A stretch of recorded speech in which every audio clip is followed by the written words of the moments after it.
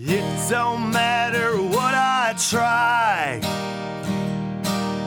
I just can't win and I don't know why. There's a fork in every road, I pick the wrong one and then I go. American loser, yes I am, disenfranchised from everything.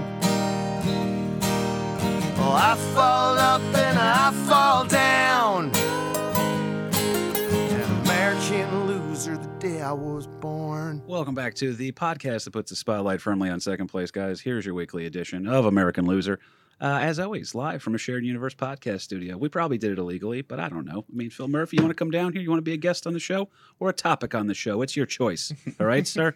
But we're here, Eatontown, New Jersey. Mike and Ming take great care of us, as always. Behind the ones and twos, who could it be other than the Big Kahuna? How are you, pal? I'm good, man. How you doing? It's good to be here. We're in the other studio within the studio, if you will. Yeah, we're in room B. Yeah, that's how much money I'm making, Mike and Ming, is that we have multiple rooms on multiple levels now.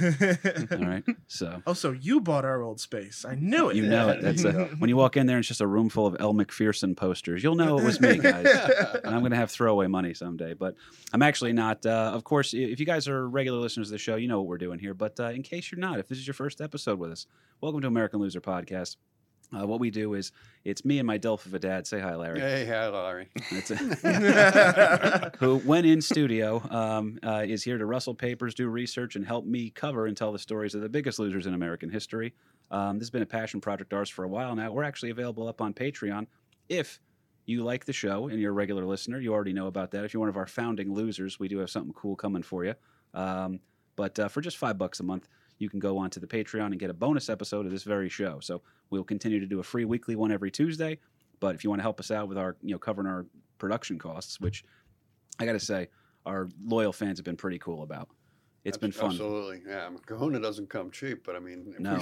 we still got to pay the bill, That's- Gotta pay Hey, the man, truth. you pay for this face. It's perfect for radio. That's what I was going to say. That's why we're on radio. Well, we got a kick-ass thing going here. So the Patreon was fun. Our first episode was the Rosenbergs for Patreon exclusive, which is you want to get on that now because there's a huge HBO documentary coming out that involves them. So if you want to be ahead of the curve and be able to outsmart HBO, then you want to listen to this very show. All right. That also being said, we have the next one coming up, and we're going to cover a topic that it's pretty important. It's always important, but every time there's a witch hunt or some sort of a nonsense going on in the news, you hear a term called McCarthyism get thrown around, and no one ever knows the story of the guy behind the name, right? So, LP, that's going to be our next topic for Patreon. Okay, I'll start the research. So, if you're digging the show, No, I was going to say we've already started that, but he's an interesting character, and most definitely so. it's great too because whenever we actually have to do the research for the show. I'm about to introduce our guest in a second, who's a regular listener, one of my oldest friends, honestly. So I'm excited to have him on here today. But you guys don't understand how frustrating it is for my father when he and I say we're going to do an episode on this topic, then something comes up and I have to pivot and make the move, and then you walk in and you just hear him go, "All right, Kev," and you just hear him drop 16 pages of printouts from different websites. Like, I guess this research will be on hold. So, but yeah, that's we're advertising now on the Patreon. Check us out, American Loser Podcast on Patreon for just $5 a month. That's all we're asking. You want to give more, you're more than welcome to, but $5 gets you access. People, you get some dope stuff. You do get. We actually have some merch shit coming too, which is going to be awesome. I've been working with a company on that. We even got merch soon. We This got is crazy. we got more production stuff coming in too. We're going to talk about after the show here. It's an exciting time, guys. So if you want to help us out, get in on the ground floor. It allows me to keep doing the weekly show for free. So if you find another listener of the show and you are a Patreon member and they are not, bully them. Okay, I want you to get in their face. We encourage bullying here on American Right. Loser. Arm 110%. twist. So without further ado, I want to go ahead and move in there. Again, that's the Patreon is just for $5. That's the cost of one large cold brew from Dunkin' Donuts a month, and I'll give you a free show on top of the 4 free shows on top of the bonus one where we get to dive into the deeper topics. So.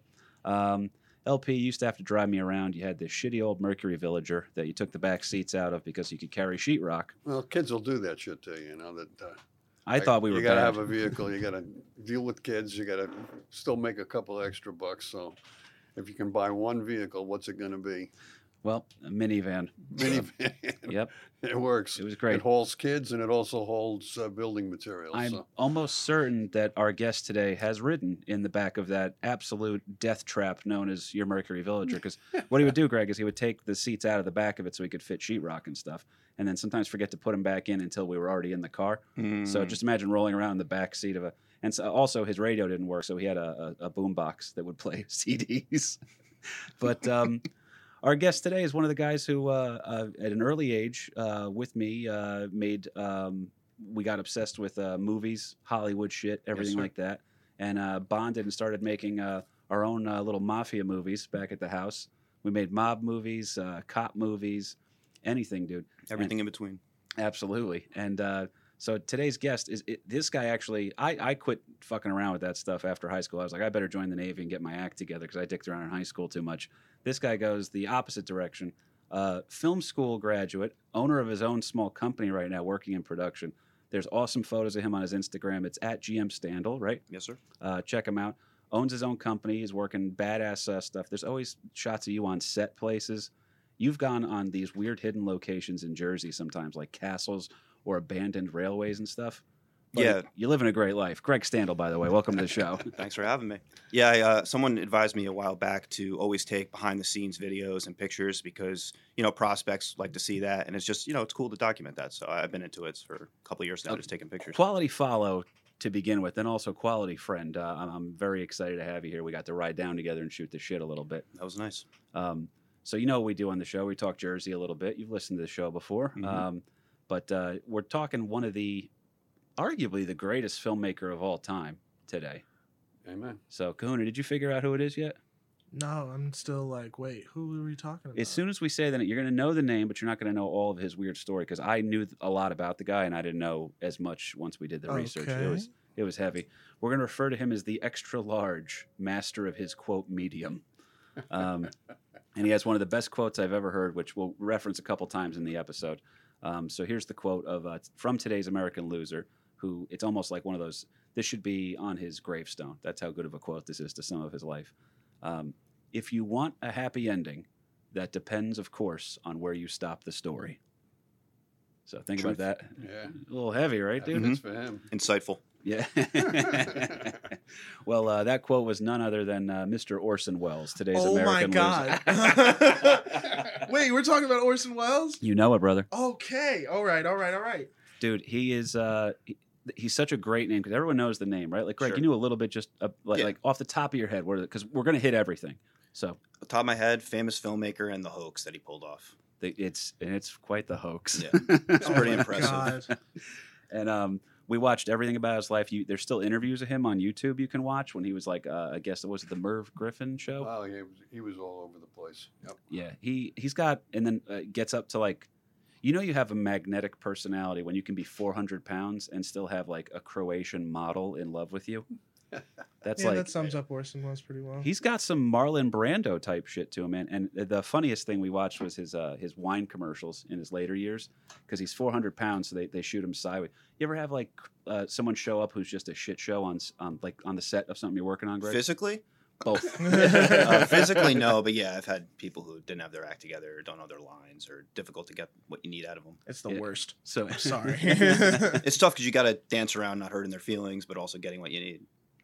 Well, that's where because our friend of the show and also Joe Fernandez has a comedy album out called Impossible Human, available on iTunes. Check that one out, guys.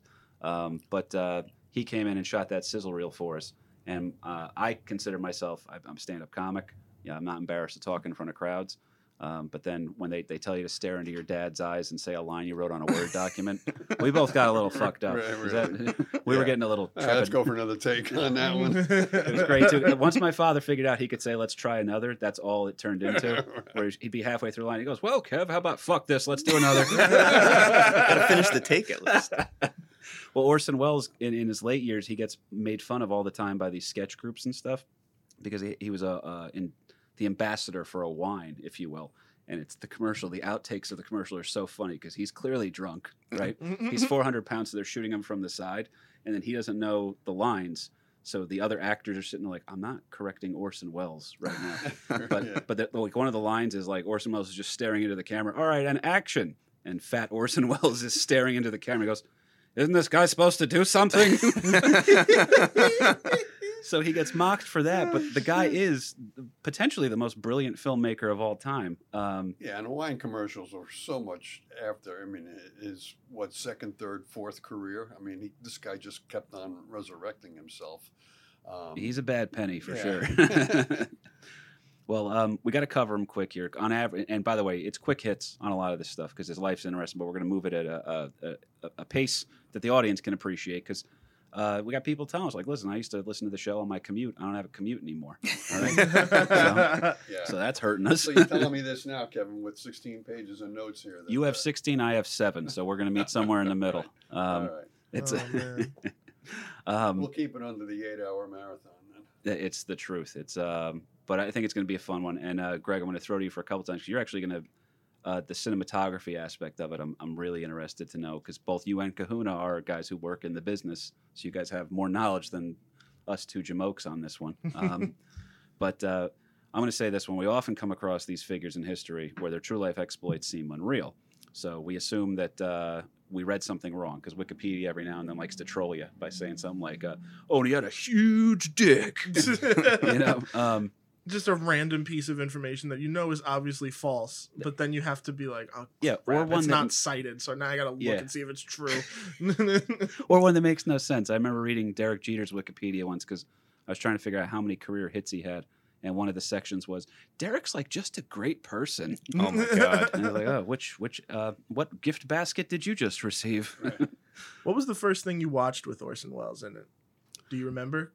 So we studied his masterpiece in high school, and that's when I got really interested in his backstory. There's a little loose reception here. There's Jersey connections. Yeah. But we all know this one thing because the big Jersey connection that Greg kind of mentioned earlier is going to come in a second. But this guy's life, let's just go off the on the biography, there's the biography before the in-depth part. That alone was probably an episode's worth of information. This guy was friends with FDR, Winston Churchill, apparently sat down to a very young Hitler back in Austria, thought he was friends with, and then got screwed over by Nelson Rockefeller, married Rita Hayworth, who is, I mean, I don't know who you want to compare her to. She was the hottie of the time, for sure. She was, your Ellen McPherson poster was Rita Hayworth back in the day. Understood. All right. Did she also do a swimsuit illustrated kind of a thing? Or? Yeah, she was the pinup girl of just about every GI of World War II. So Fair enough. He was definitely hanging out with the upper crust back then. He knew some people. Yeah. And it's weird, too, because he always needed money still. So you'd think that he's part of the upper echelon, but then he was, like, those wine commercials were done because he needed to fund his next brilliant project no one was going to watch. But they say geniuses aren't appreciated in their own time, which is why this will be a hit podcast in the next millennium. This Sorry. is just gold for someone when they stumble somebody's got upon to my... volunteer to die here. That's Yeah, it's I won't say who it's going to be, Okay. but this guy also made the most important movie of all time, and this podcast is being recorded in 2020, right? But had this been recorded any moment after this movie came out, it still would have been considered the most important movie of all time. So, did he doom himself? Is he a bullshit artist, or is he a savant? I mean, what is he? Is he an overbearing asshole? Is he a genius? Turns out it's all the above. So we'll hop into his early life here, which is still interesting, but not the meat of the story. Born on May 6, 1915 in Kenosha, Wisconsin. So Kenosha likes to brag about old Orson Welles. He didn't spend much time there, really. But Kenosha, Wisconsin, Orson was the son of Richard, an inventor, and Beatrice, a former suffragette, actress, and musician. Cahoon, do you know what a suffragette is, right? Yeah. If you don't, it's okay. It's such a weird term. It's like it's not someone. No, I'm just gonna say no. I ain't gonna hold you up, bro. I'm not trying to. I feel so bad It's all because good. It's all good. because I have like an image of it, but I don't know how to describe what it means or is. Yeah, it's a weird. Bottom line is that it was the early women's rights type groups. Okay, so, yeah. wanting to have the right to vote, stuff like that. But suffragette is just such a weird. Like they should have sat down in a meeting and come up with a better name for it or something. Like we don't have anything that doesn't have the word "suffer" in it. Apparently not. But she was ahead of her time. This chick, right? Pretty revolutionary girl. Mhm. She was. The marriage wasn't really too strong. It appeared. He had one older brother that was committed to an insane asylum. Cause kind of that's what you did back in those days. You know what I mean? We've tried it with my sister Carrie. She just keeps coming back. We don't know how. Escape. But yeah. By the way, my sister Carrie will be out on parole soon and back on the show. Excited about that part. She's getting released. Yep, it's going to be a high noon Gary Cooper type vibe here soon. The meanest girl in New Jersey, my sister Carrie. It's a shame Orson can't direct that. That's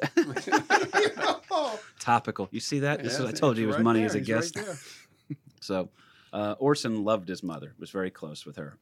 He actually would notice that the mother would sometimes play games. She'd be like overly flirtatious, to get like a favor or invited to a high society gathering. So Orson figured out ways of manipulating people and telling them what they wanted to hear. And Greg, you're a single guy, right? So at some point you've had to sit down and do the math between what's it going to cost to take a nice girl out for dinner or just to get a whore off Craigslist. Also, he was just mastering the one time art too of many. Tinder before Tinder was actually a thing. Tinder for I think Orson that's an Welles. art that can't be mastered, but I could be wrong about that. Tinder for Orson Welles would be weird because as a boy he was heavy, and then in his adult life, early on, he was a tall, handsome guy with a deep, booming voice. And then upon his deathbed, I'm pretty sure, to borrow a line from Dom DeLuise's Fatso, they had to bury him in a piano case. So, Wow. he was a big boy towards the end. Oh man. But that'd be a hell of a Tinder day when Orson shows up using Citizen Kane photos and then shows up looking like a character played by Farley. He liked to eat. There's no doubt. But, They talked about this. Yeah. Famous chefs used to prepare food for him, and they were just like, you'd literally see the guy almost experience a borderline, for lack of a better term, orgasm from eating. Oh my Right. god. He had a palate for it. So Orson's mother's very smart. She values good conversation. And they said as a baby, if you wanted to stay out of the nursery where Orson was like confined and bored, it was almost like a Muppet Babies thing, right? Where he's he doesn't want to go to the nursery. He wants to be hanging out with the adults where the action's at. So what you had to do is be interesting to your mother. Did you make that reference just for me? Because he has not one but two Muppet connections. Every Muppet reference will always be for you. That's why we do it. Because that's how I watched him for the first time. He was the guy who signed the Muppets Rich and Famous contract. Holy shit, you're right. I had forgotten about that. And he was Unicron in the Transformers movie. So those were He my had a two. voice, man. Those were my two first exposures to Orson Welles. Thank you, Pop. That is a no, dude. That's hilarious too. Because I had forgotten because his life is so bizarre. You don't even know what's happening with him here. But Greg, when did you? How? Because before we were friends, we became good friends in 8th grade. When were you and our mutual pal Joe Piskel dicking around with making movies on like your dad's VCR tape recorder thing? I made my first movie June 10th, 1998, and I remember that because of the little date on the bottom. So While you're filming, it's yeah, dating it. yeah. So I've been into it for a long time. Dude, you did one too that I will always I'll never forget actually, because what you did was it was a family party or something like that, and you and Piskel were at it together, and you guys just made the movie, but you used the catering hall that the family party was at as the scenery. Party pooper. Dude, that was genius shit. So, Had a couple spin-offs of that too. did you really? Yeah, we had a party at the Brownstone. So we shot something there too. What was fun about that too is that so like a guy like Orson is figuring out his shit early on. How old were you when you made the first one? I remember you said the date. 10. 10? Yeah. Well, you got a little Orson Welles to you then, Greg. At 9 years old, and even younger actually, he was already playing music at like a high level, and he could entertain like party guests with deep conversations and stuff. And unfortunately, his mother, who Orson described as a classic and stunning beauty, she died of hepatitis when Orson was 9. So Orson, who had then learned all of this Mozart level of music genius in order to be able to stay out of the nursery, never played music again after his mother died. It was like a trick he learned. That the two were connected for him, so he bailed on it. Yeah, well, she would put him in front of company to perform, which would get him, out of being shut out of everything, like locked away in his room type of a thing. That come down, Orson, come down and sing for the company or play the piano for the company. He was a multi-talented guy, but it was really by his mother's, a mandating kind of a thing that you will perform on cue. Go. So now he gets rid of music, which was his way of staying relevant and being the pride of his mother's eye, if you will. How old was he at this point? Well, when she died, he was 9. So now he then dumps music, right? But remains interesting as his mother taught him to be for the rest of his life. I think that's an understatement, yeah, right? There you go. So families got some money for a time because Orson's father invented this like bicycle horn or something like that. But his father was a booze bag, right? So as most of the American losers we cover seem to have some, either them or someone very close to them is a bit too deep in the drink, if you will. Into his cups. He was a booze bag. Smart guy, though. You can't be an inventor if you're a shithead. That's kind of how that works. But his father would take him around on these trips. Like young Orson Welles was going to Jamaica and the Bahamas and visiting like all these crazy. And keep in mind, he was born in 1915. This is, you're talking World War I is going on as a baby for him, and then he's seeing the rest of the world. And imagine what a different experience that is for. Again, we always say this pre-interstate highway America, where you typically lived and died without some sort of a great migration within 40 miles of where you were born. Right. Yeah. So Right. Greg and I would He's never have seeing gotten the out of world, Wayne, New right. Jersey. Yeah, he's seeing the world. He's with his dad pulling him along, kind of a thing. Well, during the day, probably, right? And then at Yeah. night, it was Orson pulling his drunk dad around Right. because he'd start hitting the bottle. And then that was the question they would ask, who's taking care of who on this one? I need to go pick up my dad. I don't want him to go drunken horse again. So was it right after the mother passed away they started traveling around? Yeah, I think there were some travels early on, too. But you got anything on that? No, that was pretty much what I came up with too. That while mom was still alive, mom was at home and could take care of the kid. But now that mom's passed and dad's still got to go on and try to make a living, that all right, you're going to bring the kid with you. And I think eventually he was put into a boarding school, I believe. That, He did, because the father, even before the father passed away, he realized he couldn't really take care of the kid. So they sent him to this he's living with a guy named Dr. Bernstein, too, that the father was like rooming up with the guy where it was cheaper to split like a boarding room with 2 people. So he was around in Chicago around this time, and I forget what part of Illinois it was, but that's where Orson kind of called home. I think it was like Jules something. yeah, okay, right. Look it up if you can. But he winds up going to a school known as the Todd Seminary for Boys. All right. Now, you'd think that'd be shitty that your mom's dead, dad's a booze bag, and sends you to boarding school. Orson loved it. This shit, like, saved his life, man. It's kind of like the Navy for me, if you really think about it. But this is where we have to start offering our early disclosures. Greg, how often in working in your line of work have you come across somebody who is completely full of shit? You don't have to name names either. Yeah. I hate to say 80% of the time. Oh, man, that's worse than I thought. I've had a lot of smoke blowing up my It's ass. bad. Yeah. Yeah, not It's gonna lie. bad. Well, Kahuna, you too. How many times? Because that's why I was so happy to introduce you to Mark Riccadonna, because that's actually one of the good guys in this business.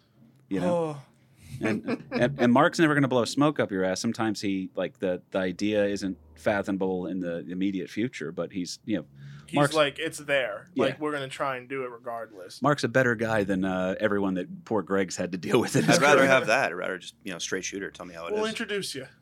Oh, yeah, you guys would love each other, man. Orson is one of these bullshit artists, and Yeah.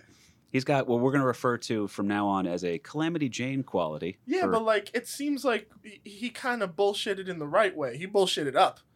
'Cause Oh, absolutely. especially from here, because if he's a kid, and then when did Citizen Kane come out? 41. I think it was. Yeah, I think you're right. But So fail just up and just bullshit up until 1941, and he'll be fine. So he Yeah, but made I that when he think was what- young.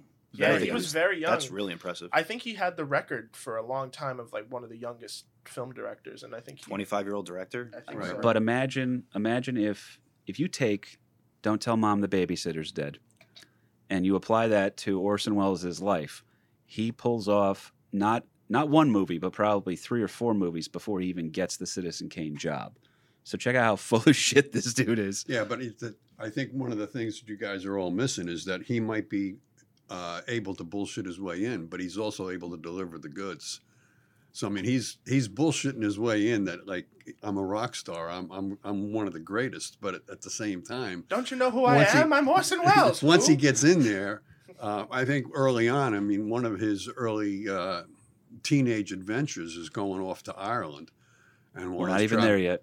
All right, well, No problem. I'm going to throw to you for Ireland. Trust me. well, no, I don't have that much about it, but it was just one It's of the worth things. noting, though. Okay, Because yeah. Well, go ahead then. we have to just lay the quality out that this guy's got Calamity Jane stuff to him. Calamity Jane, if you didn't listen to that episode, one of my Go favorites. listen. Available on YouTube, by the way. Our only full episode available on YouTube. I tried to teach myself how to do it, and I failed, but the audio works. I'll help you, KP. I He's- promise. But so Calamity would lie about herself because her reputation became like a armor for her.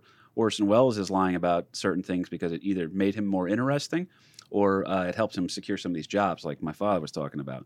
So years later, in TV interviews when he was around his 400-pound weight, he would make a remark that he was the descendant of Gideon Wells, who was Abe Lincoln's Secretary of the Navy. So he's trying to say, like, oh, well, the family has a connection to Lincoln, you see. And I'm doing a terrible voice of him, but that's kind of... Really. He had a good baritone voice, I felt. Wait, is that baritone? I don't know. It's KP, I haven't even tried to imitate this motherfucker's voice. Don't do It's it. tough. That's right. It's It's tough. hard. Just go on. He's got a voice. Forget it. But apparently another thing that he liked to talk about was that while backpacking in Europe with a teacher of his who was a budding supporter of this new political party known as the Nazis before they really came to power, that young Orson Welles sat down for lunch one day and happened to be sitting next to a guy who would go on to be a little bit more infamous in Adolf Hitler. And Orson Welles' comment at the time was, he goes, not a charismatic man, nothing interesting about him, unimpressive by all accounts. Now, is he saying that because that's really what he felt as a young kid sitting next to Hitler? Or did he just want to shit on Hitler a little bit more? Right. You know? A little bit of both. This was after It the could fact, be, right, yeah. right. Or is it just a good story to tell your friends at a party? Like, don't get me wrong, we've all bullshitted about certain stuff. There was always times when you'd be like, oh yeah, I hooked up with a girl this summer and she lives in another town and I'll never see her again. I got a good one for you. Yeah, there was this kid I knew who was like, yeah, my dad was in PM Dawn. Like, he was a real sack of shit. Yeah, right. Oh, jeez. Well, you just set adrift on memory bliss already, Cohen. But inside humor for those people who know. That's right. Those in the know get it. Well played. Well played. So Orson proves his dislike for people in power, by the way, on a regular basis. It's not just Hitler that gets the bad opinion from him. However, Orson is quickly recognized as a potential genius. School bored the shit out of him. He had already traveled around the world with his father. He was hanging out with the upper echelons of society with his mother. And his new ward, Dr. Bernstein, we mentioned earlier, is going to go ahead and now set him off to this beautiful, top-of-the-line, avant-garde type thing. We're going to say avant-garde a lot today. That'll be the new word we teach you, Dad.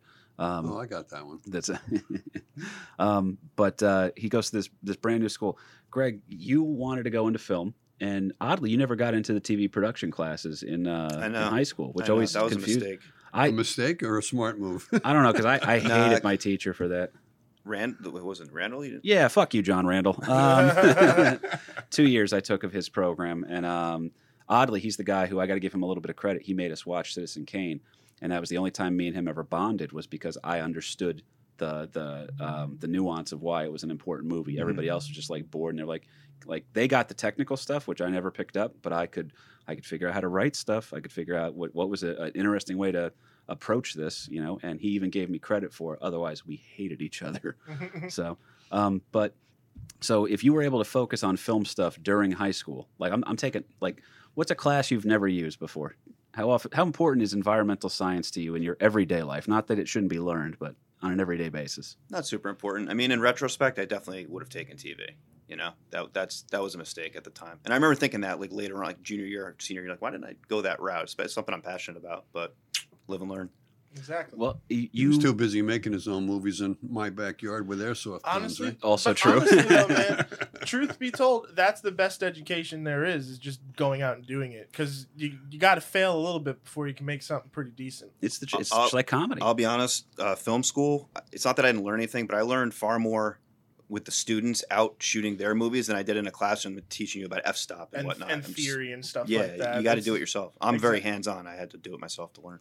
And Greg was the mastermind for our early movies because he would do the editing. So it would be me in a parking lot shooting my airsoft gun, pretending to have and then all of a sudden Greg's got muzzle flashes and sound effects and cool music, and 28 hours later.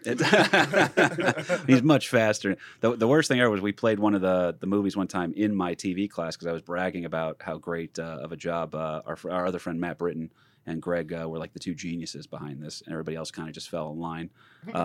But we had a really good time doing it. And then the one kid, I'll never forget because I love him. He's a great dude. Eric Niddle was in the class with us.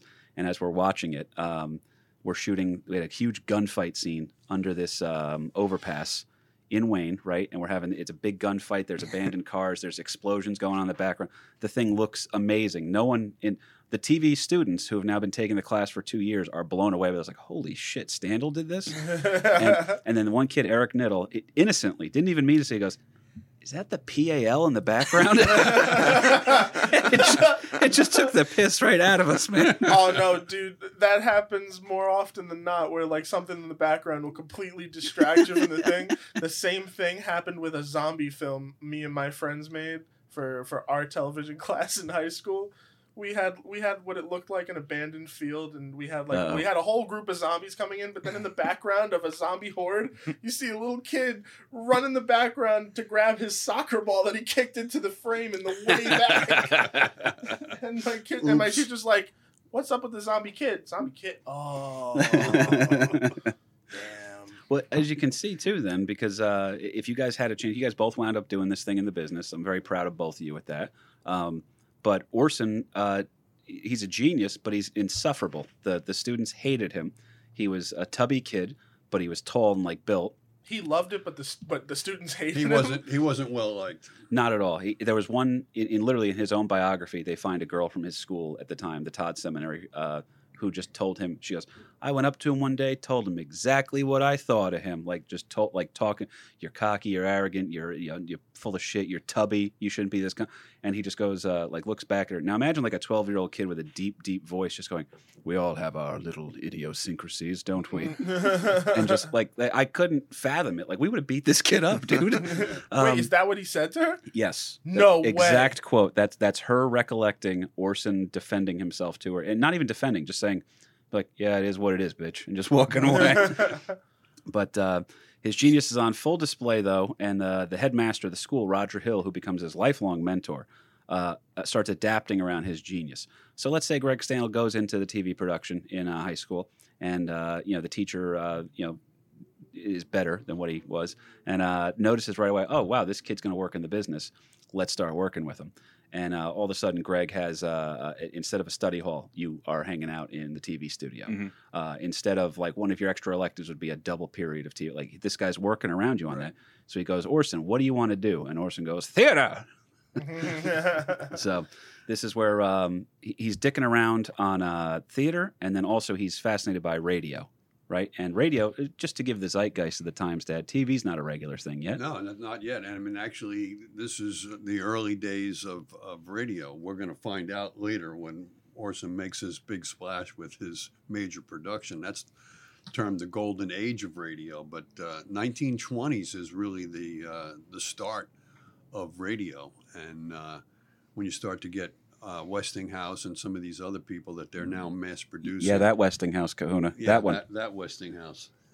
Electric chair for those who want to listen to that episode. Yeah. And the elevator in this freaking building.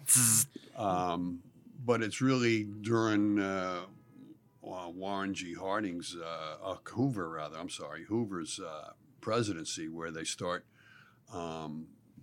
putting governmental parameters on these various upstart radio stations and that type of a thing. But it wasn't until, I think, the middle of the 20s when we had our first radio sports broadcasts. I mean, if you wanted to know the news, you'd either had to read the newspaper or go to some of the earlier movie theaters where they would show these newsreels. But in the 20s, that was really when radio took off big time.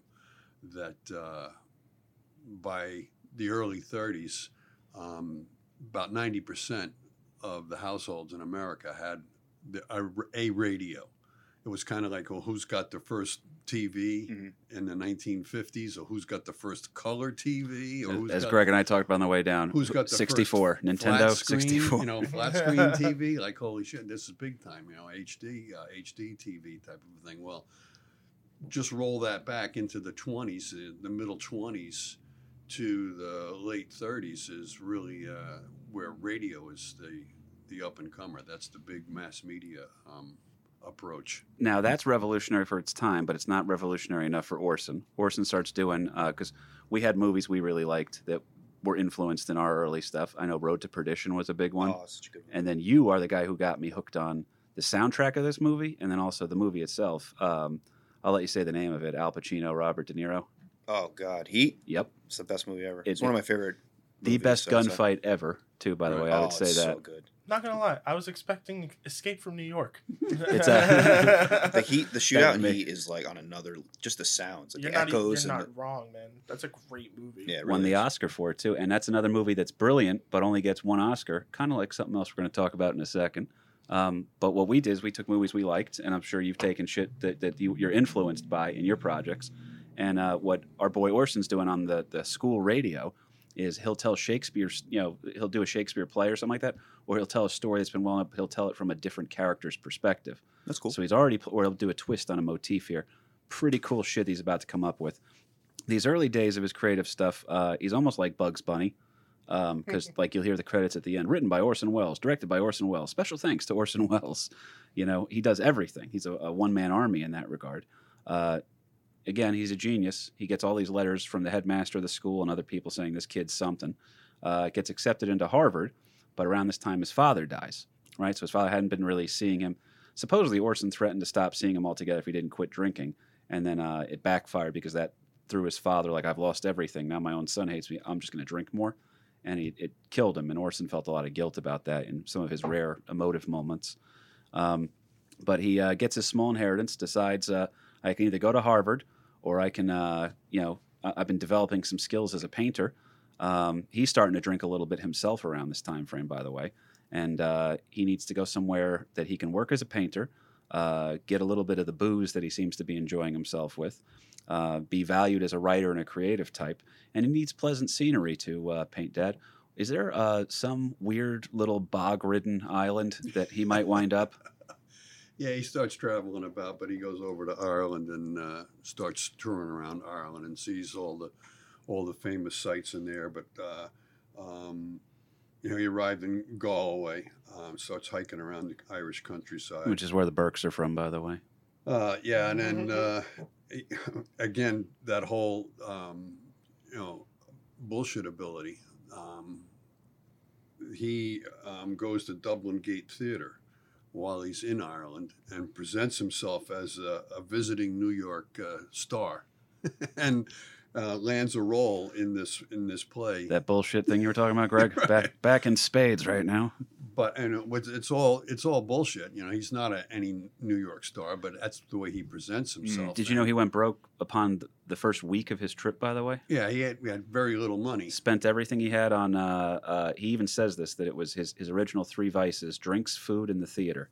And the theater, he goes, that was my entryway, so he's like, I went broke by design, and Yeah. shows up in. Now, Greg, imagine you're casting a play, and like my father, keep going, Dad, explain. No, it's just that. I mean, he presents himself as this New York theater star, and they give him a shot, and it turns out that this kid can definitely deliver. And he's a young kid. He's like, I think maybe 19 at the time, maybe not even that old. There's he's a photo of in him his when teens. he's 16, and a photo of him riding a bicycle in the Aran Islands, which are islands off the coast of he's 15, Ireland. 16 years old. Yeah, and Wow. Uncle Bobby goes there every summer, by the way. Shout out to the Glenrock Burke family.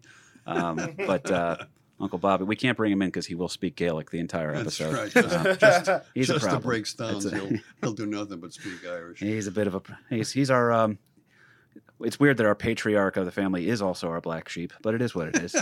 But yeah, he's over there, and now imagine, Greg, you're booking this play, and a guy comes over and says, "I'm a New York side." It's almost like Tobias Funke in Arrested Development. That Funke, let me tell you, and he's given all this bullshit, and but you're interested in him because the guy's got his audition's good. his credentials don't really. So they said like later on, they're like, listen, we kind of knew he was full of shit, but we figured we'd take a chance on the kid, and so he's getting starring roles. Based off of a fake Broadway career he never had. There's no proof. I'm sure he had been to New York, but there's no real. He wasn't doing anything in New York prior to this. Right. So he's now at the star at the Gate Theatre, which is still standing, by the way, in Ireland, and he's now a star on these productions. It's so his bullshit works. Does that make any sense? That was my point. That he's able to deliver. He might be able to bullshit his way in, but then he is able to deliver the goods. So he takes that. And now he becomes this, Irish stage star. Goes back to New York and presents himself there as, "Hey, I'm hot shit from Ireland." Best quote ever from him, by the way. Did you remember this one? No. It was in the documentary we watched. And my father is he does so much research. I tease him for it. He's a learned man, folks. All right. But he did fall asleep during the documentary we were watching. That was a struggle. That documentary. Dry at times. Yeah. Anyway, the line that he had that I thought was hilarious was he goes, "I began my career in show business as a star, and it's been a slow descent ever since." So did he just lie about the names of the productions? He just said, "Oh yeah, I was in that and this and that," and they just said, "Oh cool, great, you're on." Pretty much, he was able to pull that. I mean, back then, no internet, no TV, no social media, so there's really not going to call overseas. So he kind of, he had that on lock, I guess. He knew. We got a Broadway guy here in Ireland who's willing to act for pretty much nothing. So should we pay him? Is he good?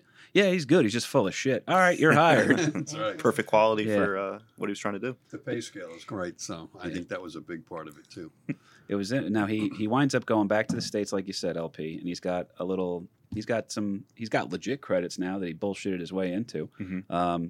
But here's my whole thing. I don't lie about my comedy career, but I don't have to correct people when they're wrong either. Right. So when they multiply it, make it bigger than it really is. There's enough photos of me and people in comedy that I've admired, and I've been brought on the road by enough comics I admire.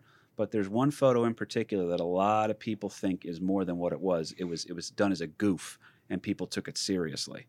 And I will never mention which photo because it has gotten me booked on a lot of shit. So did he admit this after the fact when he was rich and famous? "Oh yeah, I bullshitted my way into the game." Oh, or yeah. did we find this out after he died? It was it's so weird because he's almost the definition of an open book later in his life because he was just like he was very clear. He had already about made it, so he's like, "Oh, by the way." Yeah, and his interviews they're fucking funny, man. They really are. Right. He's a funny dude on these interviews. He was a late night guy. He was doing the Man of the Hour Dean Martin celebrity roasts towards the end of his life. I mean, he knew what he was. Too, though, I think he was also playing to the audience that his interviews or the stories would change depending on they said that the time too. of the year, or the time of his career. Like early on, he was in big denial over a certain radio broadcast. That it wasn't predetermined, but then later on in life, after this whole thing just kind of blew up big time, well, then the stories changed, and a lot of the facets of his life changed as life went on, kind of a thing. As things get a little more bigger than they are than they were in reality at the time. Yeah, when eventually you sign a big deal for your own podcast and you say, "Well, my son was really just a hang along." He didn't really do much. Right. But it was my idea all along. Well, Wells' other vice is about to become apparent too. By the way, he's now back at the Todd. He's working in radio. He's coming up with everyone around him is just like, "Listen, this guy makes no money, but everything he does is brilliant. So I want to be around him, but I don't want to give him any money." So he's back at the Todd doing some work here. And this is where his other vice starts to become apparent. He's now living in Chicago. And he's a tall guy, right? And as we all know, it doesn't matter how shitty of a person you are. If you're over 6 feet tall, you're never single. That's how that works. A tall and brilliant man is often not without a companion. And Wells would elope with Chicago actress and socialite Virginia Nicholson, who's very pretty if you look at her old photos. And this begins his long line of womanizing, if you will. But it's almost like, how do I put this? So it's almost like he's a kind man. He's not a jerk about anything, but he doesn't understand relationships. That's kind of a theme in his life. Well, right? I don't think he really had anything to base that on in his formative years. growing up as a kid. Yeah, that, mom's dead at 9, dad's a booze bag. All right, I'm supposed to Right. hang out with you now? Right. Okay. and watching mom, fritter about when she was still alive, that she was a Yeah. social butterfly, or Anyway, that's where his flirtatious streak comes in. right. So. He's a good-looking guy too. I mean, he's not the 400-pound guy that he became later in life. He's a No. good-looking guy at this point. And great, he's 19 years old, so he's a young, good-looking guy that tall, handsome, Able to manipulate people. able to manipulate people, and I did that a little bit when he's a star. Or he might be a self-proclaimed star, but he's a star. But here's the other thing people know: the word of mouth is good on this guy. That every teacher is saying, like, all right, brilliant student. Everyone who's working with him is like, yeah, he's a hard ass, but he's also brilliant. He's a bit of a loose cannon, but he is a big gun, no doubt. Well, here comes the start of where his national fame begins to grow. He is getting talked up in theater circles because he's got this program known as the Mercury Theater. No, we haven't gotten there yet, but there's a couple little things that happened beforehand with that. But yeah, he gets involved with this Mercury Theater, but he also gets a name for himself on Broadway, that he's starring as Hamlet. So he makes a big name for himself. Always said Shakespeare was his favorite writer. Right. Shakespeare was big. We also have to remember too that we're now in the 1930s. So what's going on in the 1930s worldwide, but especially here in the United States, is a little economic. The good old Great Depression, timestamp, Dad. the Depression, right? So Nothing too major. So extra money to go out to the theater and that type of a thing is not really happening. There are being movies made, but radio is this new up-and-comer type of thing. But again, there's a depression going on. Part of the FDR, Franklin Delano Roosevelt's key programs was the New Deal. That government money was being spent on bringing some of these people out of the despair. We got like 25% unemployment. So it's hard times for sure. I've gotten that on a test before, so 25%. That was a score, right? But under the Roosevelt New Deal program, there's something called the Works Progress Administration. It's a federal theater project. And there's a guy by the name of John Houseman who lands part of this federal monies to start this whole Negro theater unit and starts to make a big-time name for himself. Now, John Houseman, when I first did the research, I'm saying, yeah, that name sounds familiar, but I really couldn't place it. handsome man, if I recall from his photos. Sarcastic. He was actually new to the whole theater type of thing himself because he lost everything but the 1929 crash himself. So he's working a federal program. This federal program, this theater project, was paying out-of-work actors $20 a week just to give them something to do. And Greg, do you know any actors that would take that current wage at right now in 2020? That's $20 a week. I don't want to say anything offensive. But John Houseman, some of us might remember him as Professor Kingsley in The Paper Chase, which was a movie and then later a TV series that English bred, very well spoken, very well educated. And he also did the commercials for the investment company Smith Barney, where he said they make money the old-fashioned way, they earn it. You know, he was a class act, but he recognizes Orson Welles as this new up-and-comer, and he recognizes the talent that this guy has, and brings him in to this theater group that he's starting, and he does Orson's first production. He's 20 years old. Orson Welles is 20 years old, and he joins this whole project with Houseman, and they do an adaptation of Shakespeare's Macbeth, but it's an entirely African American cast, and it became known as Voodoo Macbeth.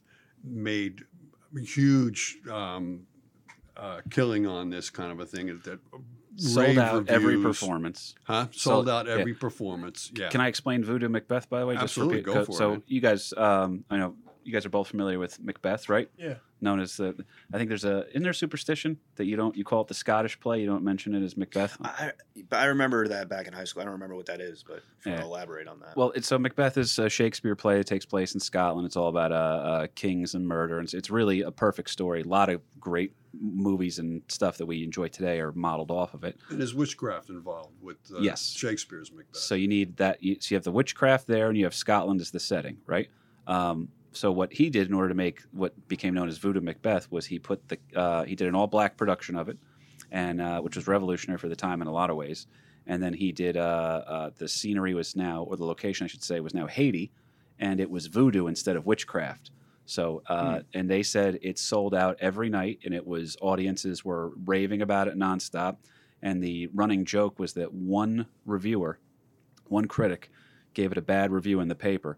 And the voodoo people found out his name and said his name around a voodoo circle, and the guy died 3 days later. Oh, damn. And he produced it and directed it. Was he in it, or Orson wasn't in it. It was here's an interesting thing that we're going to cover in the next little spot, and we have to start moving a little bit faster just because the guy's too interesting.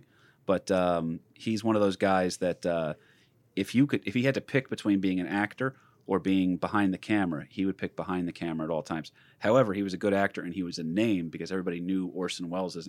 Like we said it, and both of you guys were like, "Oh shit, I know some stuff about that guy." Yeah, he's famous. He's been dead since the '80s. Right. He's still fucking famous. Yeah. Mhm. So, what he would do while he was working on this crazy stuff here too is that he would go back and forth between the radio. He had radio jobs that were trying to. Because keep in mind, he's married. Yeah, he's all over the place, man. Mhm. He's in radio, he's in theater, Do you remember how he traveled between the two of them? All. This could be Orson bullshit. We can't tell if this is true. or Yeah, not. this was a story that Orson told, that he would go around town because he was involved with so many different things that he would jump into an ambulance wow? and the ambulance would ride him around town because you couldn't stop an ambulance for speeding, whether you're laying down in the back or you're up front in the cab. Oh my god. He was using that as his Probably had like a his catering right table in around there. town. There you go. He didn't sleep either. So here's how annoying he would be to work for. Greg, you're a fair guy. You're a good guy. Obviously, as kids, not knowing what we're doing, there'd be times when people bumped heads on the sets of Career in Crime and whatnot. It happened. Right. It was a couple of interesting things for Orson would be he's got play rehearsal all day for something he's working on, right? Mhm. Not just Voodoo Macbeth, but anything. Then he leaves there to go do his nighttime radio job. And while he's thinking about something, just like I think it's called the shower principle. When you hop in the shower and the distraction of it makes you solve, suddenly you have a strike of inspiration. Oh yeah. So you sit there like, oh shit, that's what. So you almost need another project to focus on your other project more, which is that, Dad, right? Step Like back and this take podcast is just so you don't fix the deck. I got shit to do when I get home. Come on, let's move this thing along.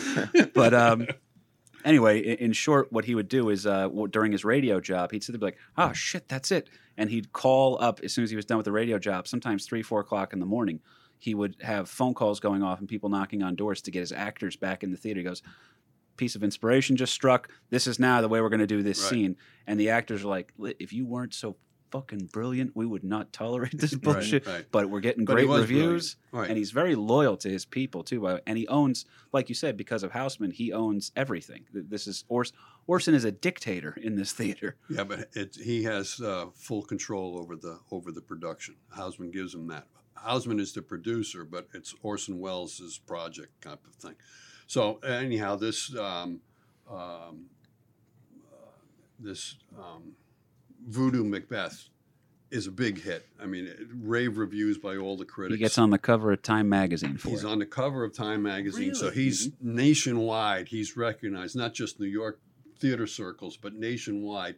This is an up and comer, this young was he 19, 20 That's years crazy. I old was at just this about point? to say, he's 20 got to years be like old. 20, 21 Yep. years old at That's this Not point. even, and he's got not like even yet. there's literally like Dick Tracy type stuff when like the magazine and newspaper after newspaper keeps popping up with like they kept calling him the kid genius. So it's a lot to live up to, but he's kicking ass with her. And all of a sudden these actors are like, well, this is why we put up with your bullshit, because you're talking about our theater, that I'm a Mercury Theater actor, and that just got mentioned in Time magazine. I think I'm going to weather the storm Yeah, of right. some 4 a.m. wake Yeah, ups. that's an interesting point too. That all of these big hits, rave reviews, are really with federal theater projects. That these are actors that were out of work, and now this guy is putting on productions that are smash hits type of thing, and getting national acclaim because of it. He goes on and does some other things with Houseman. I gotta mention this one though. He Go does ahead. one that really started to later on in life. Kind of people came back to it, but he does this one production called "The Cradle Will Rock."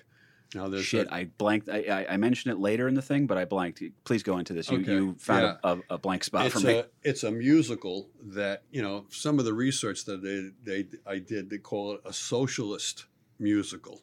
And again, you got to remember the times here, that if people are out of work, the unions are not fondly looked upon, because a lot of people feel that's one of the reasons why they're out of work, or there is no work.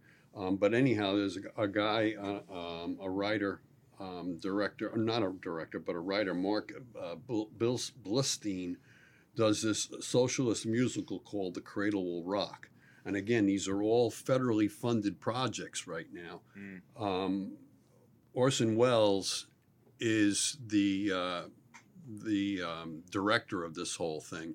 He designs these elaborate sets. They've got all kinds of costumes going on. They're in a theater. They're all ready to go with this whole big musical. People get wind of that, well, wait a minute, this is kind of like a socialist stand. And you got to remember that over in Europe, there's a guy by the name of Benito Mussolini that is a fascist. There's a guy by the name of Hitler who's a Nazi. That this whole socialist thing with the Russians and everything else is really not looked upon too favorably by the masses. Yeah. And when the federal authorities get wind of this, they come in and they shut the whole thing down. Right. They padlocked the theater because it was a federally owned theater. They padlocked the theater. They shut down all the props, all the scenery, all the costumes, even to the point where Houseman later on in an interview said they even put the lock on the leading actor's toupee, that the guy couldn't go in and take his own toupee kind of a thing. So they shut this whole thing down like 2 days before opening night. So what the frig are we going to do here? Orson Welles tells one of the understudies to go out and find a piano, some beat up old piano. Like, here's $5. Go buy a beat up old piano. Now, $5 during Depression time. But anyhow, this guy calls back, yeah, I got this piano. Put it on a truck and just drive around and call back later. They keep promoting, Houseman and Wells keep promoting, we're going to open up. We're going to have this opening night. Meanwhile, the whole theater is locked down. They got all these people in, just waiting. It comes to opening night. The crowd is outside the theater that is now locked. All the actors and the chorus and the musicians, this is a full-blown thing here. They're all waiting. Well, where the hell are we going with this? Then finally, somebody comes in and says, hey, there's a theater 20 blocks away. I got the key. It's an abandoned theater. It was shut down again because of the Depression kind of thing, but I got the key. So they go out and they'll announce to the production, to the cast, the crew, and to the audience, right, the theater goers, hey, we're moving the things 20 blocks away. Meet us at such and such a theater. everybody makes a beeline over there. Meanwhile, the guy with the piano on the truck is riding around, and he goes to the theater. Mark, they're going to say they're going to put this thing on, regardless, in this other theater, and they're going to do it without costumes, without sets, and everything else that's been locked up. And if we have to, we're going to have Mark Bilstein, the guy who wrote the play. He's just going to go up on the stage and bang out on this dilapidated old piano. And he's going to bang out this whole musical. It's going to be a one-man show. All right. Because the actors were all, by the Actors Union, were forbid to go up on stage. So now they moved to this other theater 20 blocks away.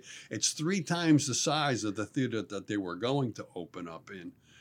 And Bilstein goes up on stage, starts playing the opening number. And then on cue, this first actor, she rises up out of the audience. So all the actors are in the audience because they were forbid by union rules to go up on stage. But nobody said anything about not being able to play from the house. We told you this little prick was inventive. Yeah, so all these actors now are just popping up out of the audience in the house and going through their parts. And A little I Am Spartacus type vibe, too. And while they're telling everybody where the new theater is, where the thing is actually going to open up, they're saying, bring a friend, bring a friend. So they pack the house, and the house is now 3 times the size. So it's a full house. Of course, you got the cast and crew in there as well. But they played to a packed house for the next 10 nights. It's a big smash hit kind of a thing. Wow. But of course, Orson Welles and John Houseman were immediately fired from this whole federal project. So they were out of work at that particular point. And then But when you're a genius, you're not but out when of you're a work for genius long. and people are recognizing, hey, this guy is a friggin' genius with what he pulled off, then they start the Mercury Theater Group and the heavy hitters that were in this Mercury Theater Group. So they're no longer federally funded. They're Mom knew they're one of out them. on their own. Yeah. Mom knew one of the actresses. There's a bunch of them in there that were part of this Mercury Theater Group. I think the one that Mom recognized was Agnes Moorehead. Yep. Who was there was a lot of. She was the mother on Bewitched. Come on, Larry, give him something to work with here. That's pretty There impressive. you go. Yeah. So she would. But she did early a lot. on. She did a lot of movies, and a lot of the people that were in this new founded Mercury Theater Group later on went with Wells to what would later become RKO Pictures. But I don't know if I'm getting a little ahead of No, your you're timeline. perfect. We got to set them up because here's the thing. So when you're a genius and everything you do is genius, and you're working on a million different things, typically you have one project. Like what you have a bunch of stuff on your radar right now, right, Greg? Mhm. So do you have one project that you think is going to be the moneymaker? Yeah, I try to focus on one at a time, even if I have several. Right. And I'll just work on something for 10, 12 hours, then I'll either stop for the day or Jesus. shift to something. I can't work on 2 things at once. I can't do 4 hours of one, 4 hours of another. I like to just Yeah. like get one thing done. So if you're someone like Orson Welles, who's got his hands in different, I mean, for what you were saying about the play, it's kind of like that Streisand effect where the government tried to nobody can see this, but it only kind of upped the anticipation. People wanted to see it more because of Nice. that, Yeah. That's a good point. Absolutely. So yeah, now you have this film is not to be seen by anyone, and now it's the Exactly. top-grossing movie kind right, of a thing. right. Why? What is it that the government's trying to hide from me Exactly. that I'm not supposed to know? Wait a that, minute, yeah. it's too hot to handle. Yeah. They just did that with The Hunt by Universal. Like they pulled it for a few different reasons. Oh, was that like the rich people Yeah. getting killed by poor people or something? Yeah, like it was they pulled that and people were like, "You can't see this. This is horrendous," and everyone was like, "I want to see it." It's Like, I going to need be to see 5 this. years from now. It'll probably be huge. So the reason I asked that is because we got to. And by the way, I'm not actually doing it for legal purposes, but let's just say I did a big fucking line of cocaine for the sake of the episode, and we got to get a bunch of information out here quickly. Bullet point 'cause, time. Yeah, we're into. Well, don't worry. The second half of his life is going to be all bullet points. However, we've set up a pretty good Yeah, we're- example here. We set up pretty much who this dude is. I'm impressed Yeah. by this guy so far. I am For the too. most- I mean, never knew the story of Voodoo He- Macbeth. No, I It's didn't. dude, he's so far ahead of his time, and that's why he's only getting appreciated still in the 2020s. Okay, again, 40 years after his death. We're still talking about it, and the shit he did is still revolutionary. And by the way, back then he said, I like to study the old masters when he was talking about film directing. And he goes, and by that I meant John Ford, and John Ford. That was an exact quote from him, who made like the best westerns ever, right? Yeah. So that part, so that's who he's inspired by. And then meanwhile, everybody today, Scorsese, ask anyone, Peter Bogdanovich, anybody that got involved with this documentary we watched, there was like, well, Orson was the greatest thing ever. And this was, they always debate what his best movie was too.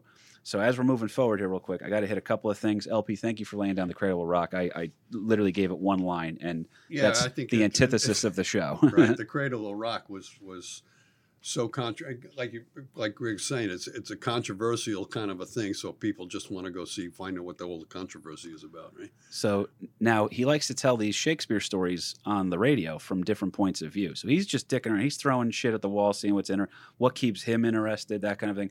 But the theater projects that you're talking about, Greg, that'd be your 10, 12-hour work days, the theater. Now, all of a sudden, this guy accidentally steps in shit with the most brilliant radio performance of all time, right? So with the Shakespeare plays, he's dicking around, and he does he would do something like from one of the Proclaimers' point of view in like Julius Caesar. You know, that guy comes out and just sets the tone. Like that guy was like the newscaster of Rome, if you will. So he starts playing around with that stuff. Not the 500 miles Proclaimers kahuna. All right, give me a break on that one, will you? And when I'll wake up. But anyway, he's now dicking around with that stuff. He's got this idea that he's getting a little bit bored with this radio production they're going to be doing on an H.G. Wells novel, no relation, called War of the Worlds. And he decides it would be more interesting for his Mercury Theater radio troupe that he has the actors coming in, like stuff like that, and it's going to be Orson Welles, and he's going to tell it as if it's happening to him in a news broadcast kind of a vibe. And I'll let you tell the rest of the story, but I do want to ask Greg real quick. What do you know off the top of your head about this? Because you know this is a story, right? Yeah. You can't be wrong. This is just what you know. What I know about it is that it was a radio broadcast where I think it started out slow, and then just like kind of like with the play, it just kind of spiraled out of control where the whole country was talking about it, where they spotted lights somewhere. It was in New Jersey, right? Here's our Jersey connection, baby. Yeah. I don't know what town, but yeah, the people were spotting lights in the sky, and then other people were calling in, which was probably part of the hoax, I would think, or people were verifying what they were seeing, but it wasn't true. And then before you know it, the whole country was talking about it, and that was his claim to fame. So Orson's got that great radio voice, much like a certain shop teacher we know, huh? But he's got this great radio voice. He's doing it like an authentic, news production. Like he goes, and we're here on the scene now. Flying saucers heading towards the Earth. An odd cosmic gas, emanating from within. He's doing all this.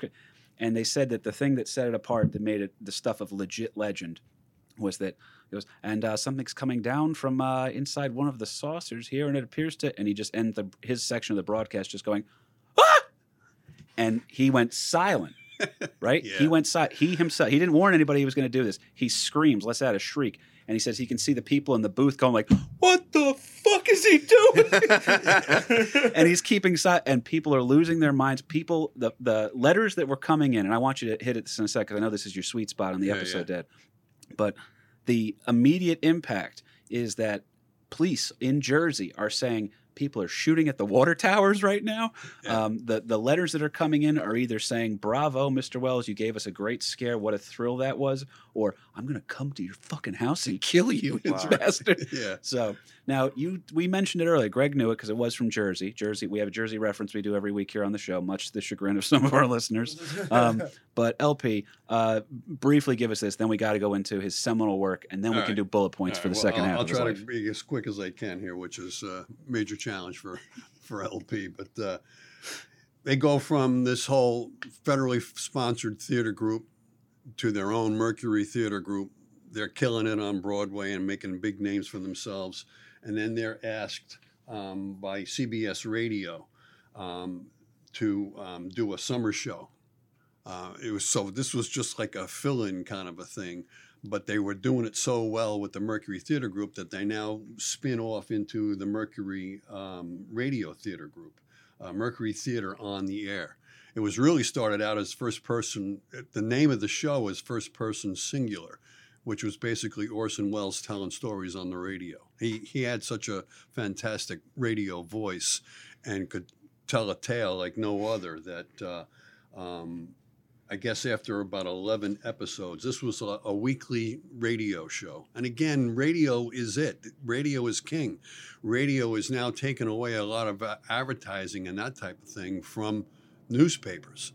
So there's a little bit of a back and forth between the printed media and radio media. You got to remember too, the Times here, FDR is making a name for himself and endearing himself to the rest of the nation with his fireside chats via the radio. So it's a powerful media source type of thing.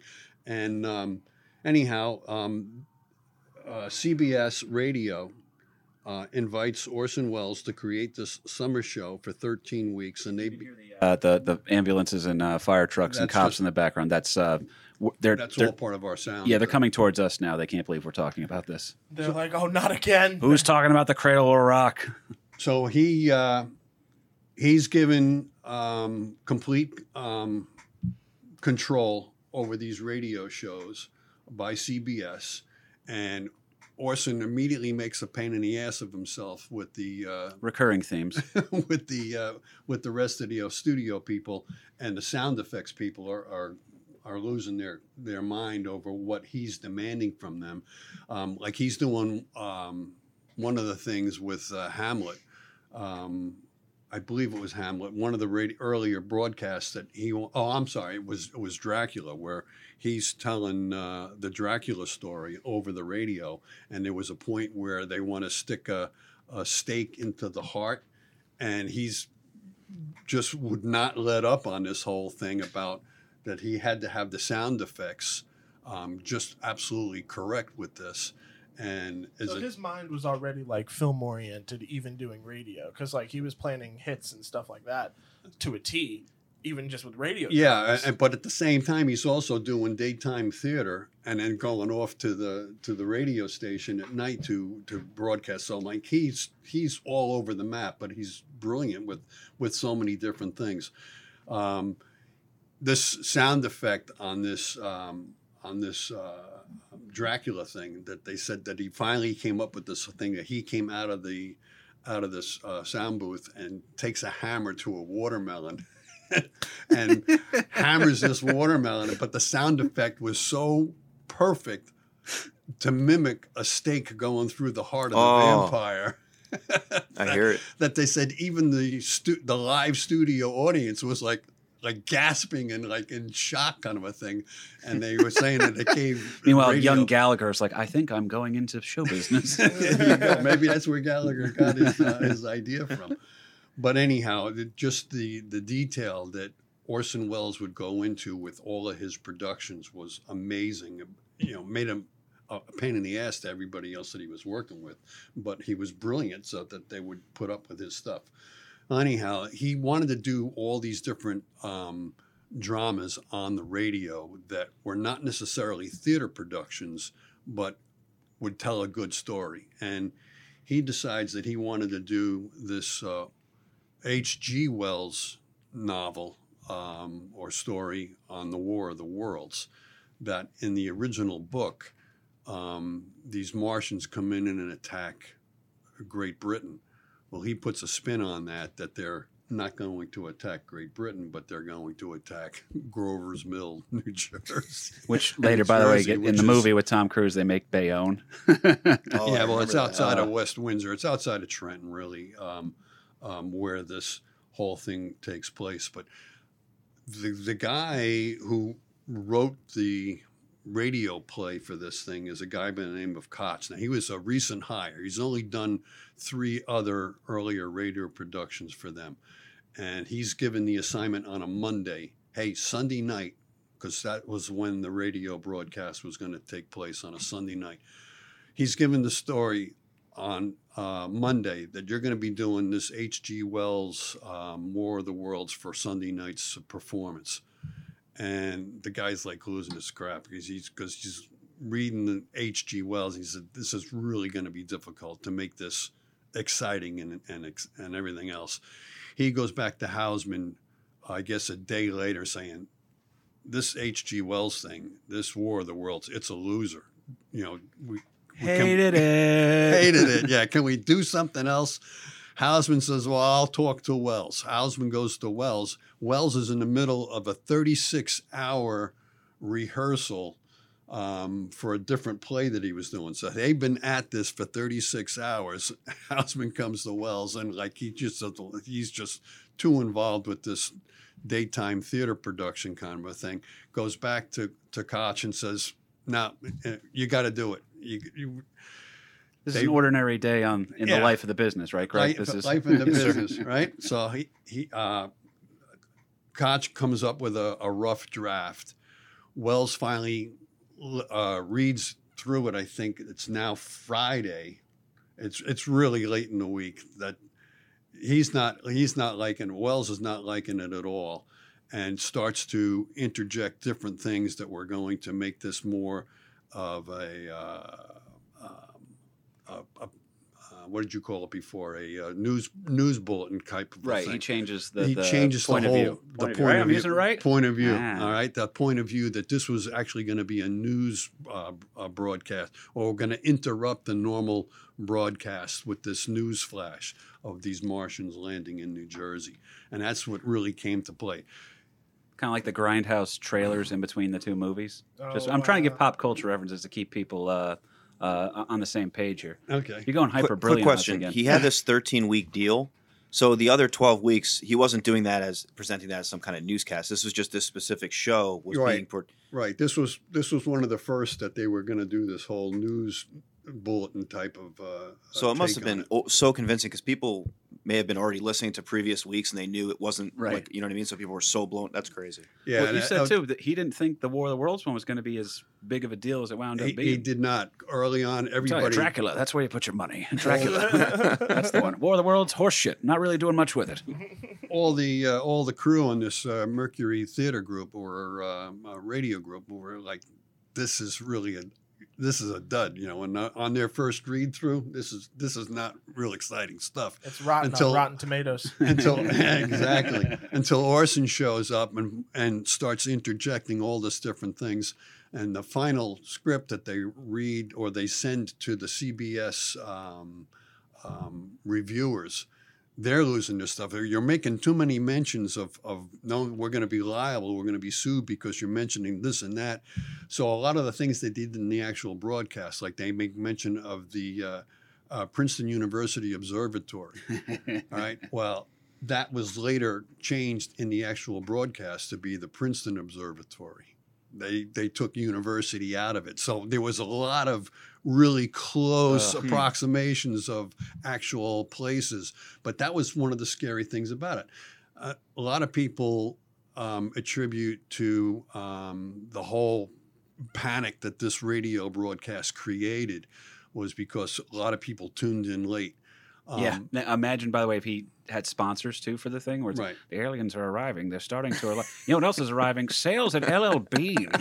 Yeah. Going to be great here. Phaser beams coming down. People are being burned alive, but also we're slashing prices over at Kmart.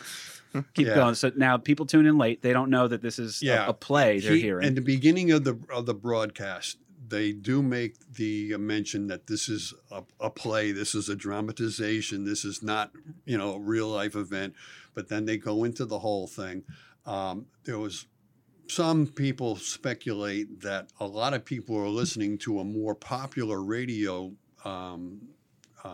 broadcast that was going on with Edgar Burton and his ventriloquist Charlie McCarthy. Charlie Holy McCarthy. shit, Kahuna. Why? Why do you know that? It's a puppet. And again, he makes an appearance in the first Muppet movie. Oh my god. Holy shit. Full circle. It all comes back to You good puppets. there? You almost had an aneurysm there that for a hurt my second. side for a second. Oh, shit. Yeah, so a lot of people tune in late that they missed the whole early on disclaimer that this is really just a drama. It's not a real life event. But it was with Wells's insistence that the thing was going to kind of drag along a little bit slowly at first and then speed up. So how can we make a 50-minute radio broadcast seem like, hours and hours, because you got to have the Joint Chiefs of Staff getting together. You got the National Guard coming out to fight the invasion. You got and what made it real to people is they didn't hear the disclaimer. A lot of people feel they didn't hear the disclaimer. A lot of people feel, well, I heard that, but I still believe the story anyhow, because so many people are on edge with the way they produce this thing. And they start making mentions of actual places like, now they just landed in Bayonne, and oh my God. Let's go shoot the water tower. Make sure none of them aliens will step foot on this land. Right. And some of those shots probably landed in your native Jersey City, by the way. And it was suggested by Wells that the guy who was actually we interrupt this program for this live, bulletin kind of a thing, that he listened to the radio broadcast that was from the Hindenburg disaster. The Hindenburg disaster only happened a year before. That's cool. So we got inspiration. So he got inspiration from that. Yeah, from the Hindenburg. Holy my shit, God. Larry. Oh, the humanity. The humanity. Is that where that's from? And this guy listened Another episode of American Loser and Break. over again to that, so that he could really put that inflection into his voice, and all the other actors were screaming, and the sound effects and everything else, that people were losing their shit and listening to this and not realizing. And then when you start mentioning about, we're on the phone right now with with Dr. So-and-so from the Princeton Observatory, and getting his take on that. Now we go to the New Jersey. Wasn't the National Guard, the Home Guard or something. So again, they couldn't be sued by mentioning the actual people. Right. And now they went into New York and they wiped out New York. They were walking across the Hudson River with these hideous monsters from outer space type of thing. And they said the phone boards were lighting up. The state police had a 40% increase in calls to the New Jersey State Police. While the radio production is going on, the police start to arrive, and they're looking to shut this thing down because people are going ballistic. Mm-hmm. There was also the idea that this is a Sunday night broadcast. There's not a whole lot of newspaper reporters who are, as you say, on the beat for a Sunday night show type of a thing. But newspapers were against the radio. So whatever they could do to put down radio was going to better the newspaper people. Mm-hmm. So people like our Lose Reception. Oh, he's about to come in heavy too. William Randolph Hearst. Right. Ooh. Oh, God. So, I mean, he owns newspapers across the nation, but, what newspapers are now pulling out this story that people are this radio broadcast is causing riots. People are in the streets. Somebody jumped off the bridge to commit suicide because he thought like it was Pootie Tang all over again. Because he thought it was the end of the world. So they're playing this up the next day in the newspapers, big time. That you can't believe what you hear on the radio, because see what Wells just did with this whole War of the Worlds. He even got a negative comment from in a public speech about his production of War of the Worlds on the radio by Adolf Hitler. Hitler had less than stellar things to say about old Orson. So I guess perhaps that's why Orson shit on him later in life too. I think it was a couple of days later, Hitler gives a speech and makes mention about how these stupid Americans are panicking in the streets over a radio broadcast. I mean, that it was he was trying to show the stupidity of the Americans for believing what they hear on the radio. Meanwhile, he's the captain of propaganda. He was friggin' talking. So I'll tell you what, at an hour 22. I think it's time we get into his seminal work here. Yeah, I'm sorry. Okay, but, relax, dude. You did great research as always. Yeah. He's too interesting. Now, I don't want to do a two-parter on him. I do not. So we're gonna tell the story correct. And Orson Welles doesn't do sequels. Oh, holy shit, he's right. And we got a great guest on hand here too that I don't want to finish this up without. So I'm going to. We're not going to rush through anything, but we are going to be expeditious. Let me just say this, and to wrap up, You son of a bitch. he does this. All that. He does this War of the Worlds, and it is like immediately a smash hit the next day. That people are looking for interviews and everything else. That he is now not only, citywide or nationwide, he's now worldwide. That this young upstart Orson Welles, this 20-something punk kid, has done this tremendous Orson Welles, pulled the this- master bullshit artist. right.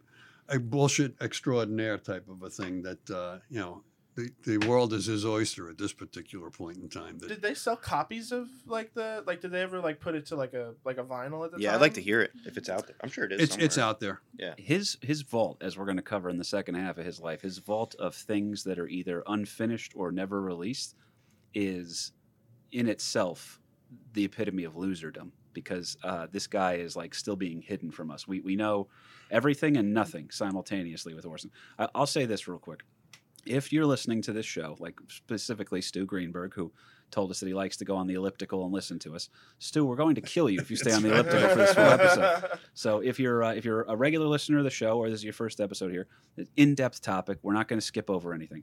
That being said, at this point, if you wanted to hit the pause button and come back to it, we're about to dive into a certain town out in California that has a little bit of power, right?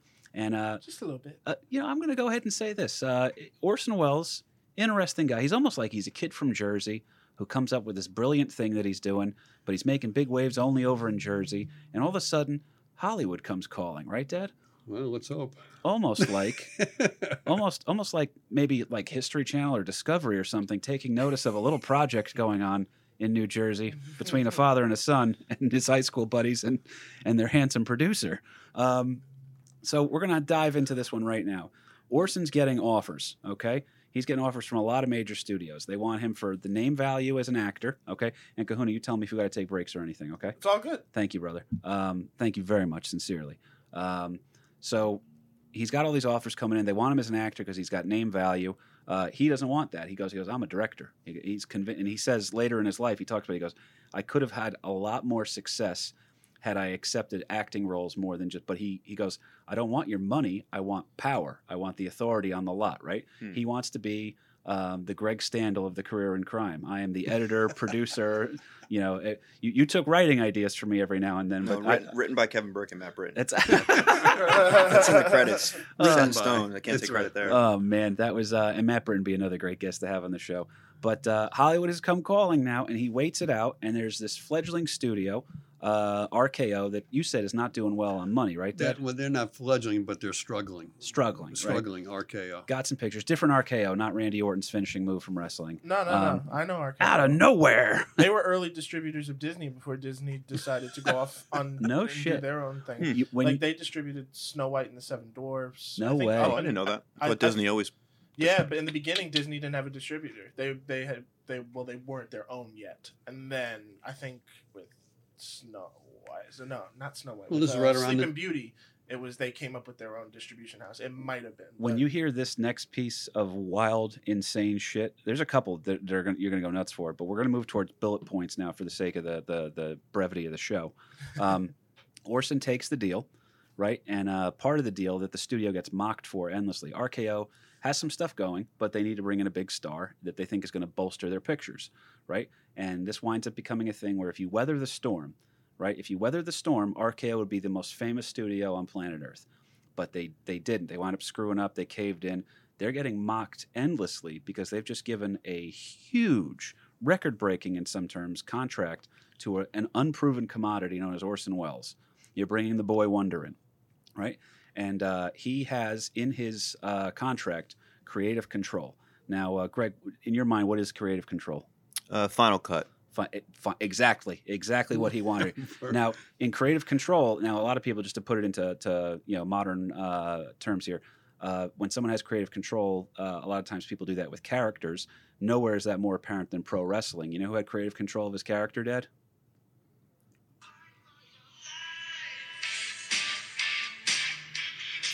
That's right. Hulk Hogan needed to have creative control of his character, and that means that if you came in and you I said, need to have Hulk, the final cut, brother. No way, brother. I'm not doing that crap. I'm going to make Citizen Kane, brother. And what you going to do when Orson Welles runs wild on you? So he comes in, he signed, they give him final cut, right? Yeah. It's exactly what you want, and he moves in, and he goes over. He's got 2 projects that he comes up with first that he's working on. Brings, by the way, you want to talk about a loyal guy, good guy? Brings all of his Mercury Theater people with him, Nice. right? So they're now on the lot. Right. All these unknown kids going into work every day, mixing it up. The studio people that are the regulars there, like, who these fucking new kids think they are. Now, he comes up with his first project he wants, which is an adaptation of one of the most famous novellas of all time, known as Heart of Darkness. Okay? And the actual novella is about a riverboat captain from England who winds up in Africa, and it's his quest to find and, kill, in quotes, an ivory trader named Kurtz. Okay? Interesting side note here. That picture gets scrapped because he is playing around with the narrator thing again. So he doesn't want to appear on the film until about halfway through. And the studio's like, we're not making this shit. You can't have the star of the movie only show up halfway through, right? So they completely poo-poo the idea. It gets destroyed. That movie later gets made. Instead of Africa and the ivory traders, it gets made into a movie about the Vietnam War, Francis Ford Coppola's Apocalypse Now.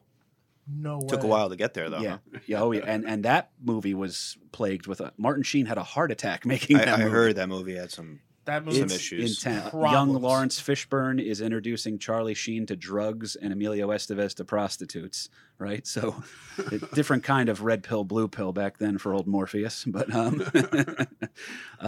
so anyway, they decide to scrap that one here. Now, we're not going to get political on this one. We're not a political show, but Wells is a well-known, lifelong champion of liberal causes. So Wells jumps with excitements for absolute excitement at this next opportunity. For a movie, and it's going to skewer a big political person in power who he deems to be a little bit of a tyrant. Okay, the aforementioned William Randolph Hearst.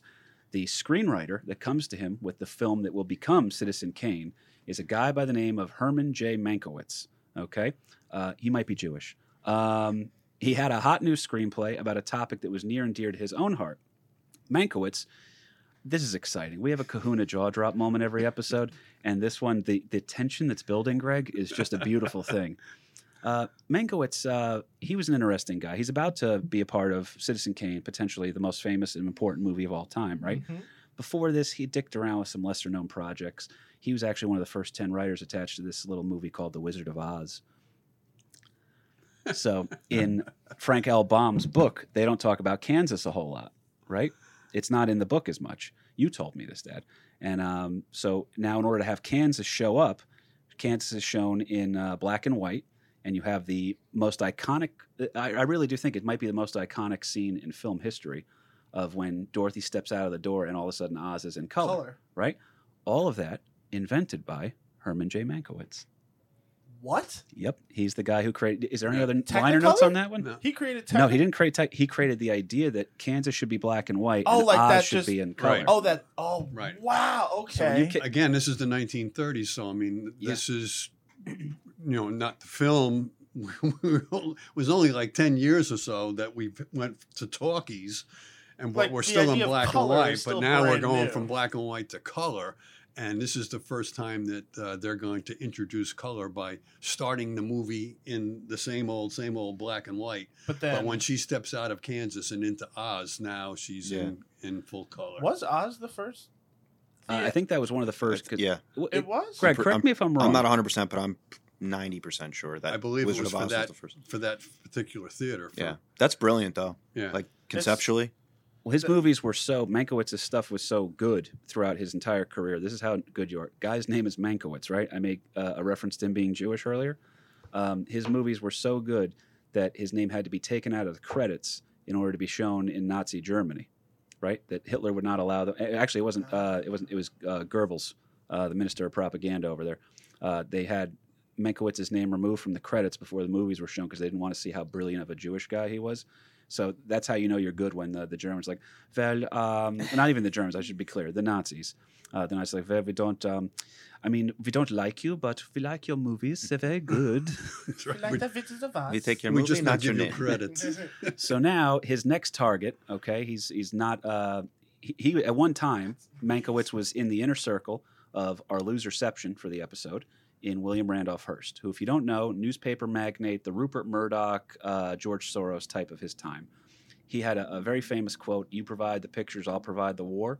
So he could sway public opinion. Big and time. we're going to see the absolute full force of his power in the second half of this episode here. So he's going to skewer William Randolph Hearst in this movie called Citizen Kane. Now, Mankiewicz used to be in the inner circle, which meant that he got taken to Hearst Castle, which we showed photos of. Yeah. You've been there, Yeah. right? Where was that at? It's a Out in compound. California. Give him the brief dissertation on the mansion to show the guy's wealth and power. Oh, it was just he was incredibly wealthy and takes this hillside in California and turns it into this palace. Hires a young unknown, really female architect, and she designs this palace. I don't know how else to say it. It's Hearst Castle. I mean, it's still there today, and it's a major league tourist attraction. Now, 'cause it just, say this one part too. You can't drive up there, right?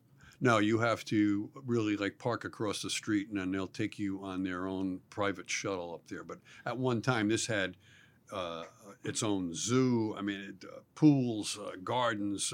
It was it. I mean, it was big time. Yeah, in the movie, it'll become known as Xanadu. That's what they call it, right? And in Citizen Kane. But now Hearst is the big swinging dick of America at this point. He can change public opinion based off of whether or not he takes his hat off. It's incredible. Well, a couple other weird things about him. If you do want to know more about him, go into our episode on William Randolph Hearst. I was proud of that one. I'm proud of all of them, but that one was a good one. He is also the reason that he can write articles that ruin people's lives. We'll cover it on a later episode, but he just Annie Oakley got called a cocaine addict because he put mention of it in a newspaper once and he had no backing for it. Right. Well, you can't print it if it's not true. Fake news. Trump's not totally wrong there. Right.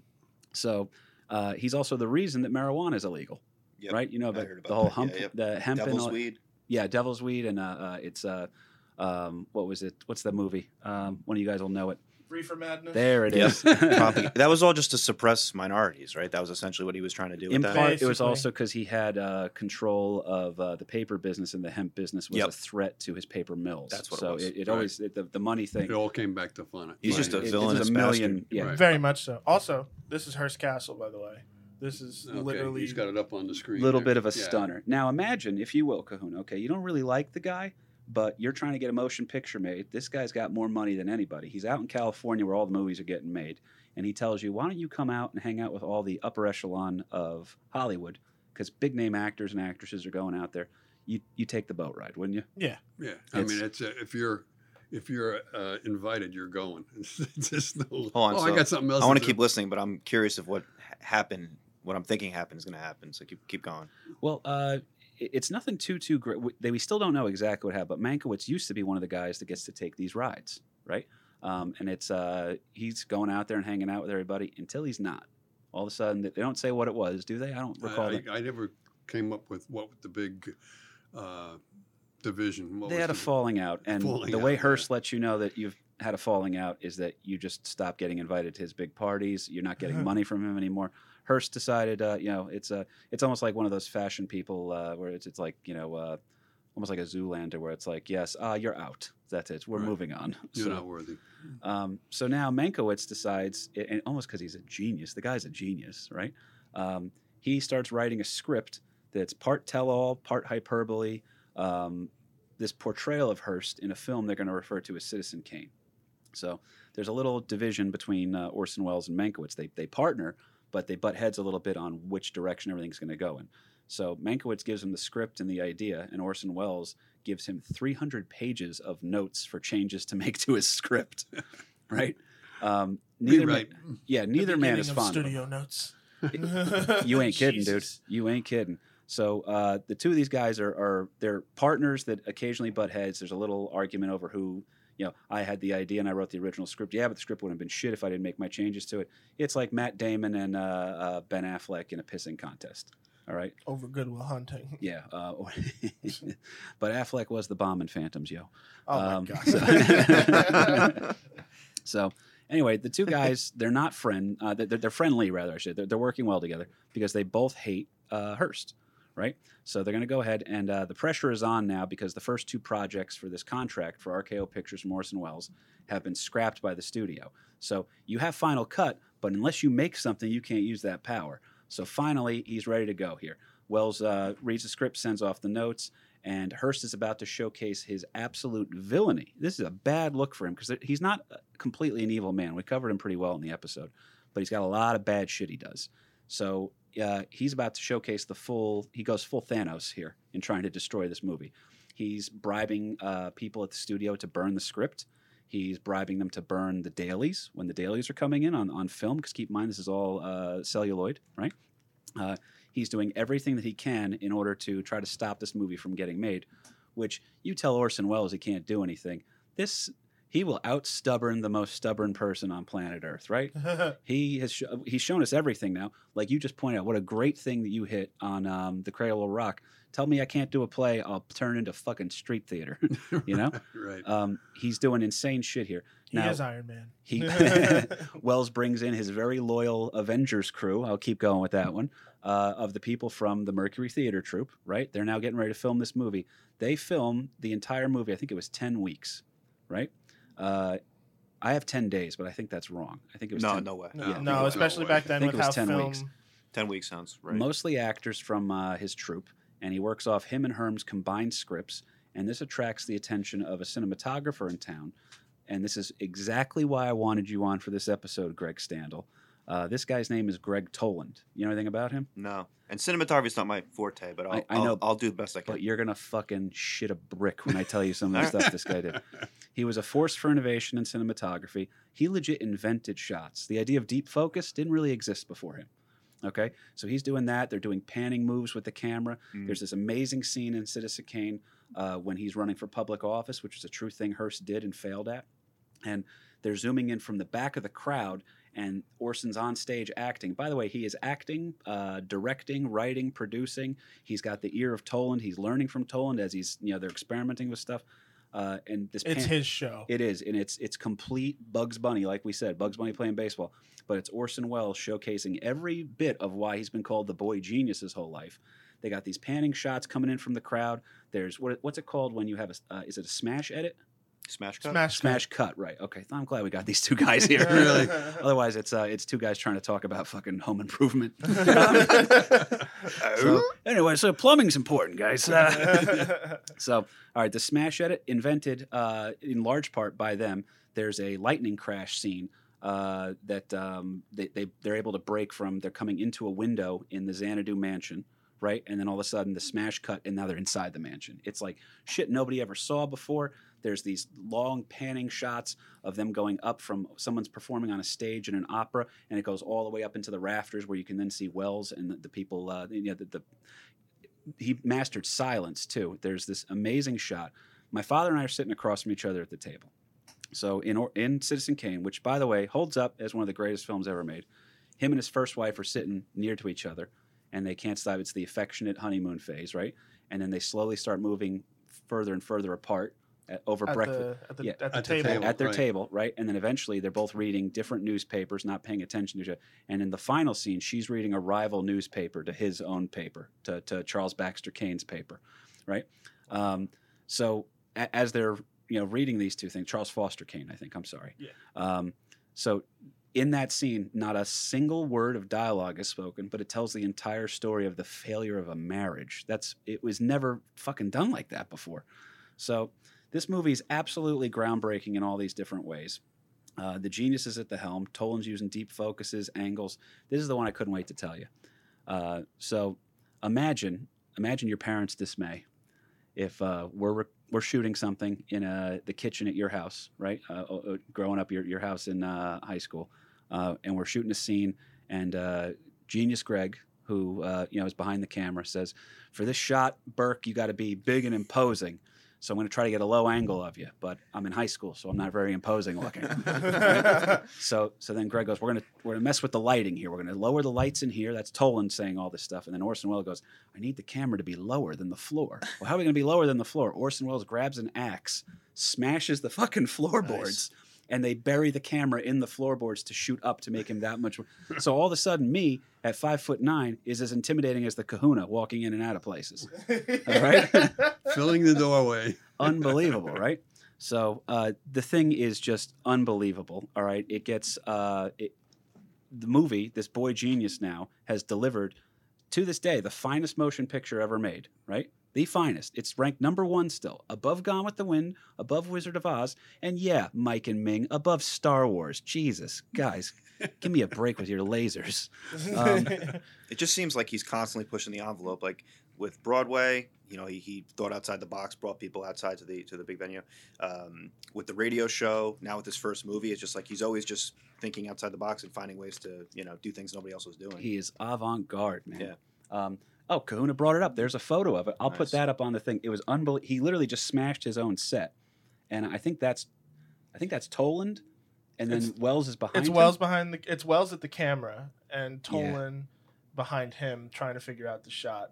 But I love that. They I hadn't think that's invented so- hi-hats yet. That's just something No. you put on the ground low. Yeah. and you get Yeah. nice. They also hadn't invented upskirt websites either, so this was still safe back then. It was like, hey, get Hayworth to walk by, will you? But it So- is really a marvel in actual technical terms of how they made that movie and Still what they were studied willing to today. do. Because it really was the start of a whole different way of filmmaking, and it is still that testament to this day. So this kid pulls off everything. Imagine, man, we sold everybody. We're like, dude, you got to get Kahuna in here. Kahuna's going to do, and then Kahuna does everything and more.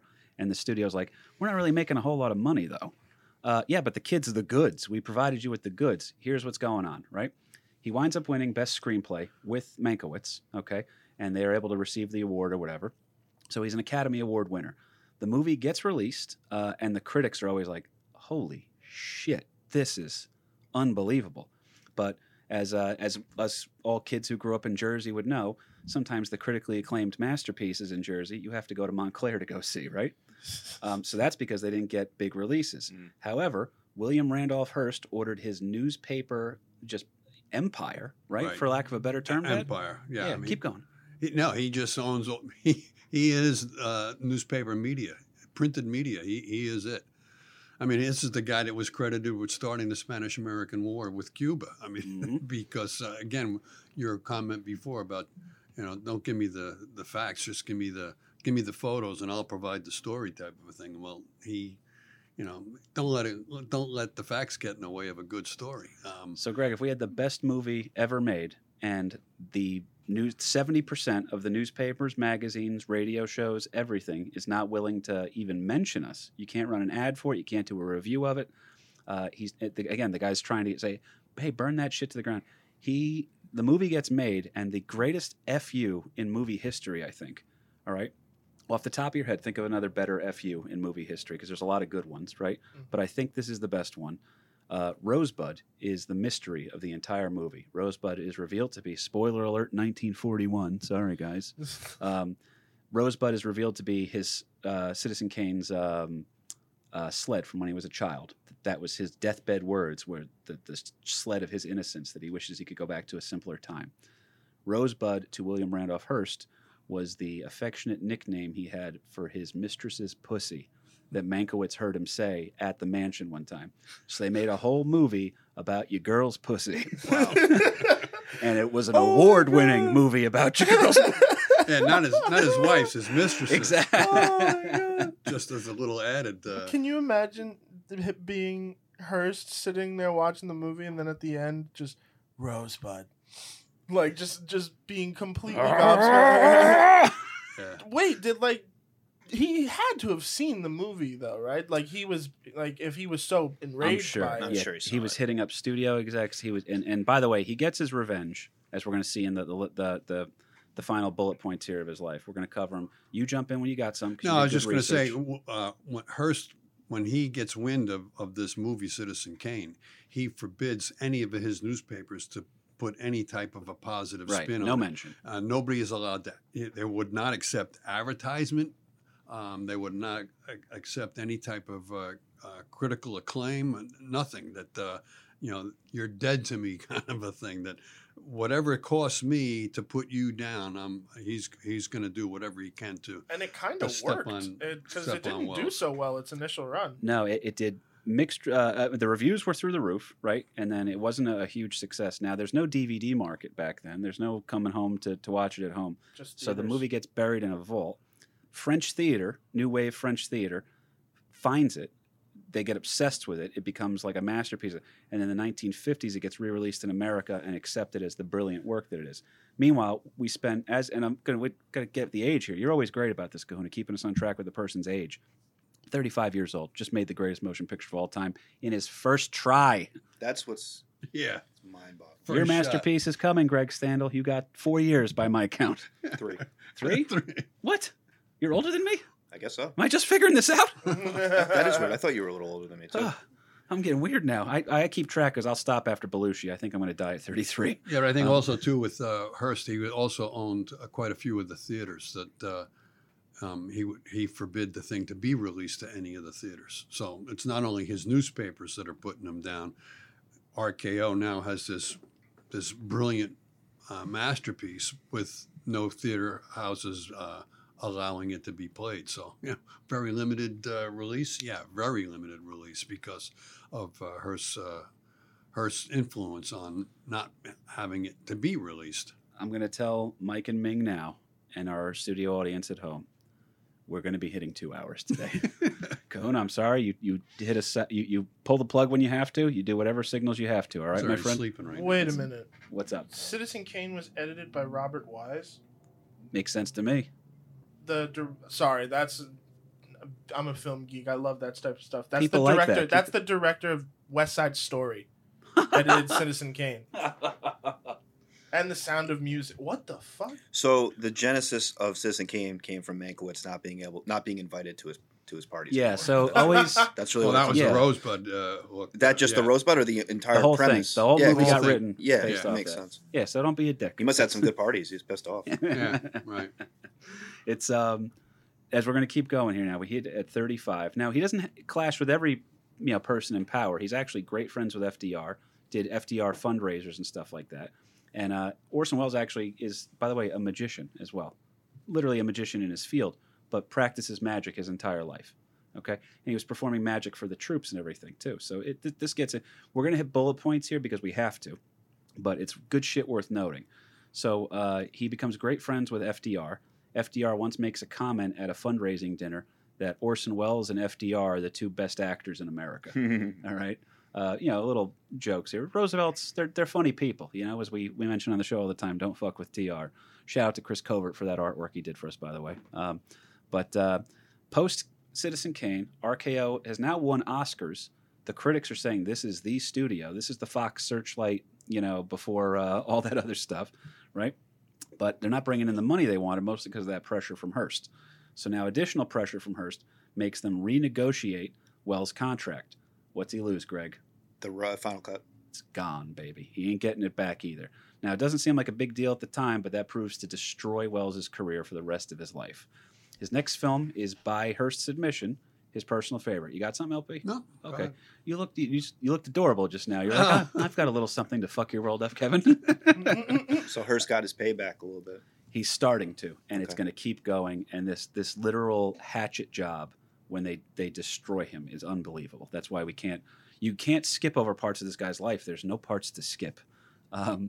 His next film is one of his personal favorites. Okay, I think it was called The Magnificent Ambersons, right? Yeah. He was excited because he wanted to just direct now. He didn't have to act in this one. Acting was agreements that he made to appease the studio heads. A lot of the people that were in Citizen Kane and the Ambersons go right back to that Mercury Theater group Oh yeah. too. So imagine this guy that you're So- putting up with shit at 4 Right. a.m. and now he's got you in the best movie ever made, followed by another opportunity to be in another one of his movies. And at the time, too, a lot of these actors were really under contract with the studio, Mhm. so that you couldn't go work at a different studio without the consent of RK. Well, in this particular case, RKO, but a lot of these actors made major motion pictures by being lent out by RKO to various other studios. Different, Yeah, but Orson Welles was true to his people, kind of a thing that he kept them busy. good guy that way. Yeah. Now he pays for that too because he's making this Magnificent Ambersons movie. He's got a lot of edits. Now imagine, Greg, that you are making a project, okay, and you have a clear vision for it, and you have edits that have to be made, and then Kahuna and I'll play it to both of you guys. You guys are both the guys in the industry here. You know exactly what you want to do here. You're getting a little bit of pushback from the client or the studio, whatever, and then all of a sudden you get a phone call from Elon Musk. You taking that phone call? Yes. Yeah. Yeah. So the Elon Musk of his day would be Nelson Rockefeller. Nelson Rockefeller personally tells Orson Welles it is his patriotic duty to take $1 million and go down to Brazil and make a documentary type fiction movie about a festival going on in Rio de Janeiro, right? So Orson Welles is like, oh, okay, I guess, I'm friends with FDR, so this must be something for the war effort. FDR had a thing called the Good Neighbor Policy, where we're trying to have good relations with Latin America and South America, so let's go ahead and go down to Brazil. So he's making this film, and he's sending back the dailies as they're seeing it, and the studio is assassinating him. He's got no money, by the way. There's no salary for him. He's just given $1 million and told, go spend it. It's like, it's almost like a sitcom, not sitcom, but a rom-com. Like, go down to Brazil and spend all this money making a movie. Okay. Yeah, but then, but also back then, $1 million for a film was plenty. Oh, of yeah. money to go make what you wanted to make, Which especially comes considering, back to bite him. really, Yeah. especially considering Citizen Kane was made for over $800,000. No roughly. shit, I didn't even know the budget on that. Thank you. So the mill literally is told, go spend $1 million down in Brazil. He's sending stuff back, and some studio people are like, you got too many black people in the movie. We're trying to showcase Latin culture, not black culture. And you got these people dancing around. There's like this voodoo shit. And what's going on with these witch doctors you're showcasing? And Wells is like, it's about the festival. I'm showing you the people down here. And one of the things that he said was most damning about when he realized that this was this was a little bit more suspicious than it seemed, was that they were watching everything without the music that he wanted to sync to it. He wanted to sync samba music to the Brazilian festival. You know what I mean? Yeah. Kind of like, for the St. Patrick's Day parade, you're going to have a little Irish music to it, right, to give it some authenticity. And they didn't allow him to do that. Wells is probably dead without ever having seen his own dailies from this, because they were absolutely assassinating him. While he's away, by the way, just his own personal life here, Virginia is now, he's left Virginia, who had his first daughter, right? His first wife. He has, his first wife and his first daughter, the baby mama, whatever you want to call her. And he's now in a courtship with a Mexican actress named Dolores Del Rio. Okay, that's his personal life. Not known to be a family man, right? So now he's down in Brazil hanging out and everything like that, trying to make this movie for $1 million, getting screwed around by the studio, who, while he's out of the country, re-edits his film, The Magnificent Ambersons, against his wishes, and releases the film without him having any control over it whatsoever.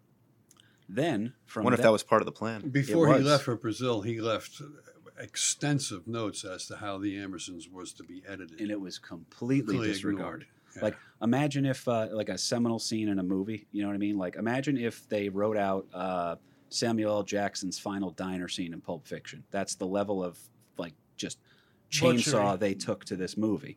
They ruined his movie, right? Then when he came back, they sat there like, "Ooh, Ambersons didn't really do so good," and you did go down and blow $1 million of our. So now they're Wow. telling other studios, they're like, this Wells guy, yeah, I mean, he's good, but he just wasted $1 million and came back with nothing.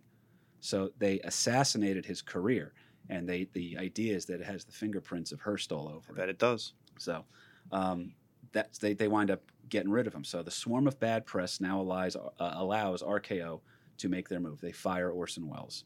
And Welles, later in his life, was still saying, I personally have never recovered from that attack. Yeah, and the bad press is being controlled by who? William.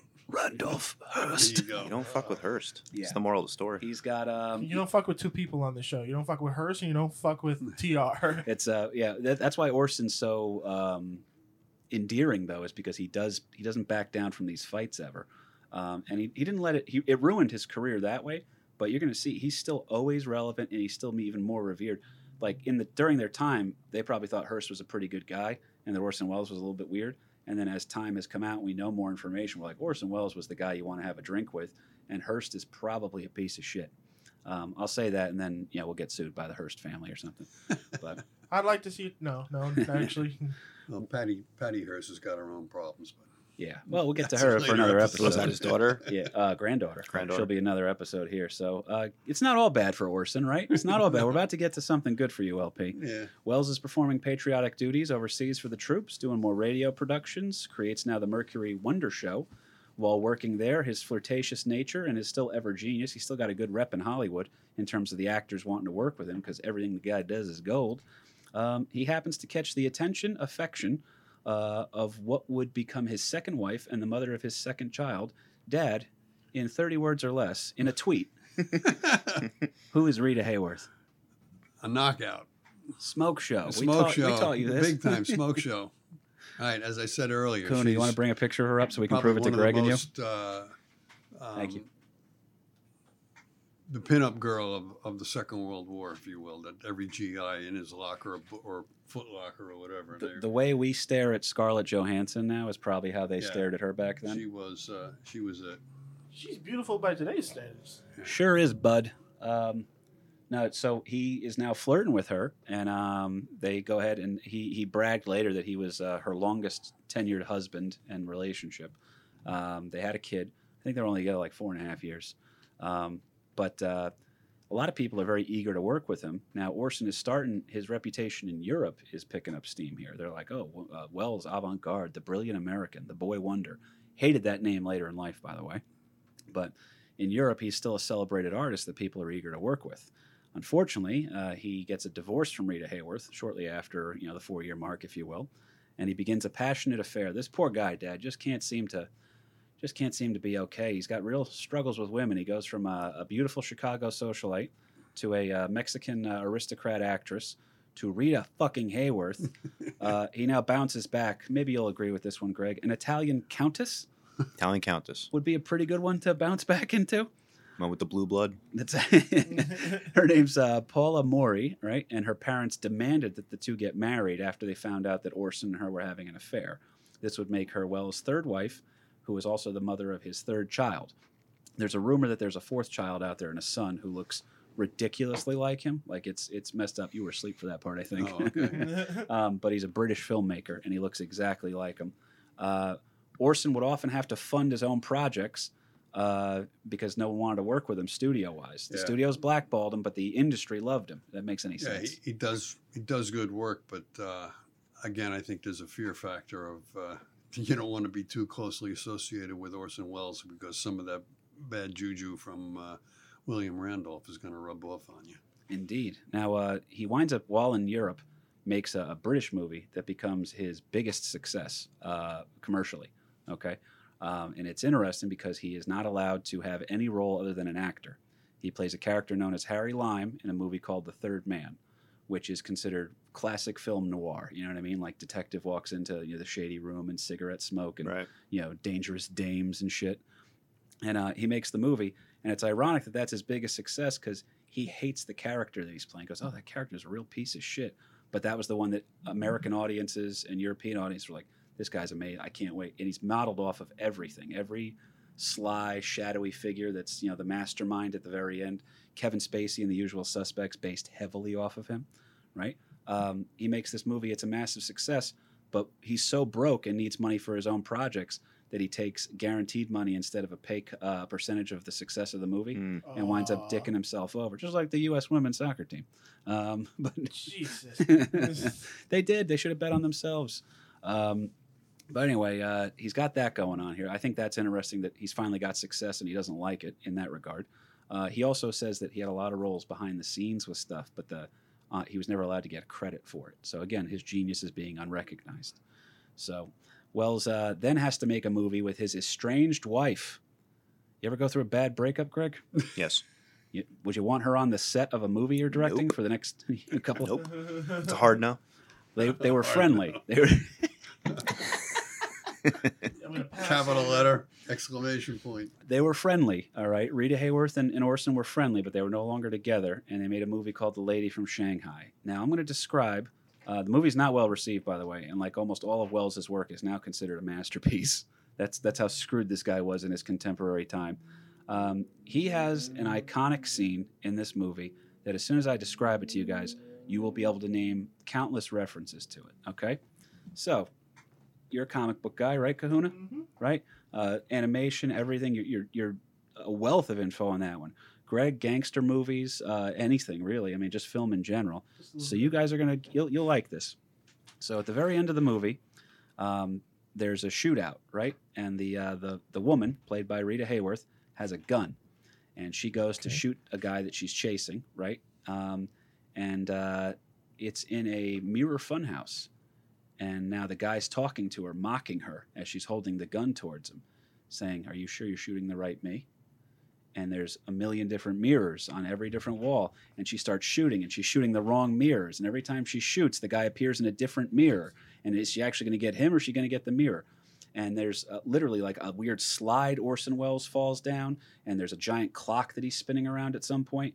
And they don't know what's going on at all until the final scene when they see the guy finally grab his chest, that finally she hit meat instead of mirror. Everything, right? Kahuna's got his hands up, and he's got what they call it they call it the depressed cobra. That's the look when you go like that. That's every sports fan when you just blew a fourth quarter lead. Talk to me, Kahuna. What do you got? This is going to sound kind of crazy, but one of the biggest ones that comes to my mind is actually Batman the Animated Series. They reference that to a T. Nice.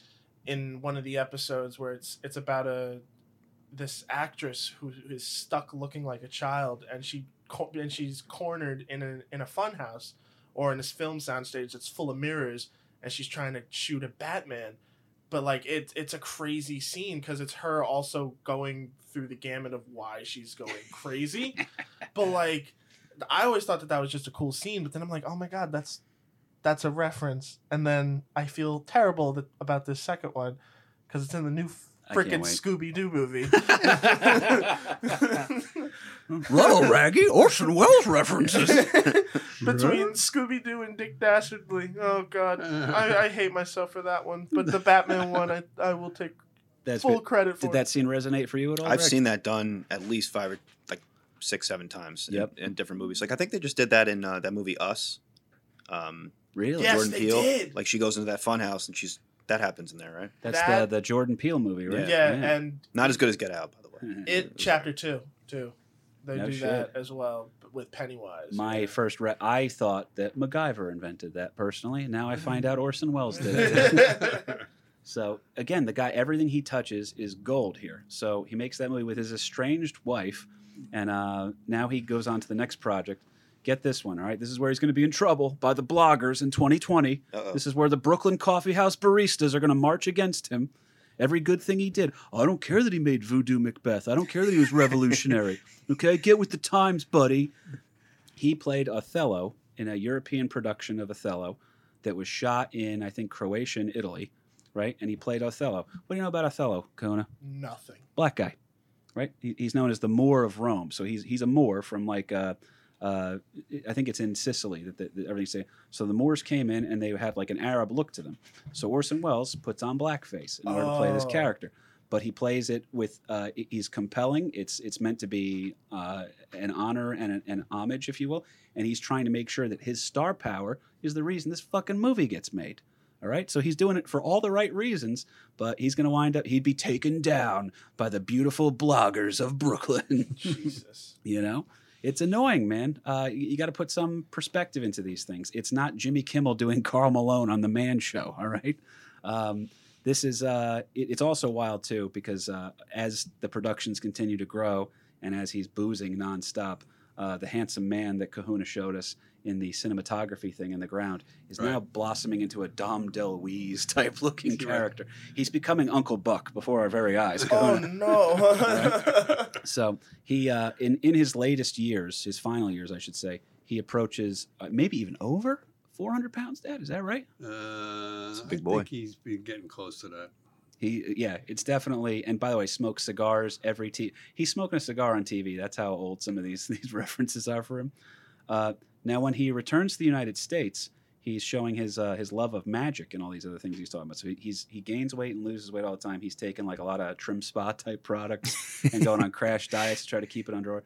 And he winds up on one of Mom's favorite TV shows, playing a magician with for friends of his who had their own company called what was it, Desi Productions? Yeah. So Lucy Desi Productions. Yeah.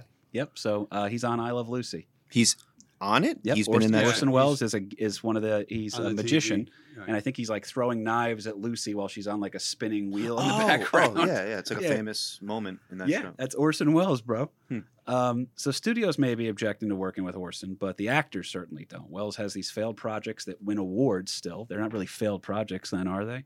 And Just stuff that remains in the vault for the time being, basically. it's like if you work with Orson, because early on Scorsese was a bad guy in the eyes of the Academy, right? But if you worked with him, you got to do these amazing projects, right?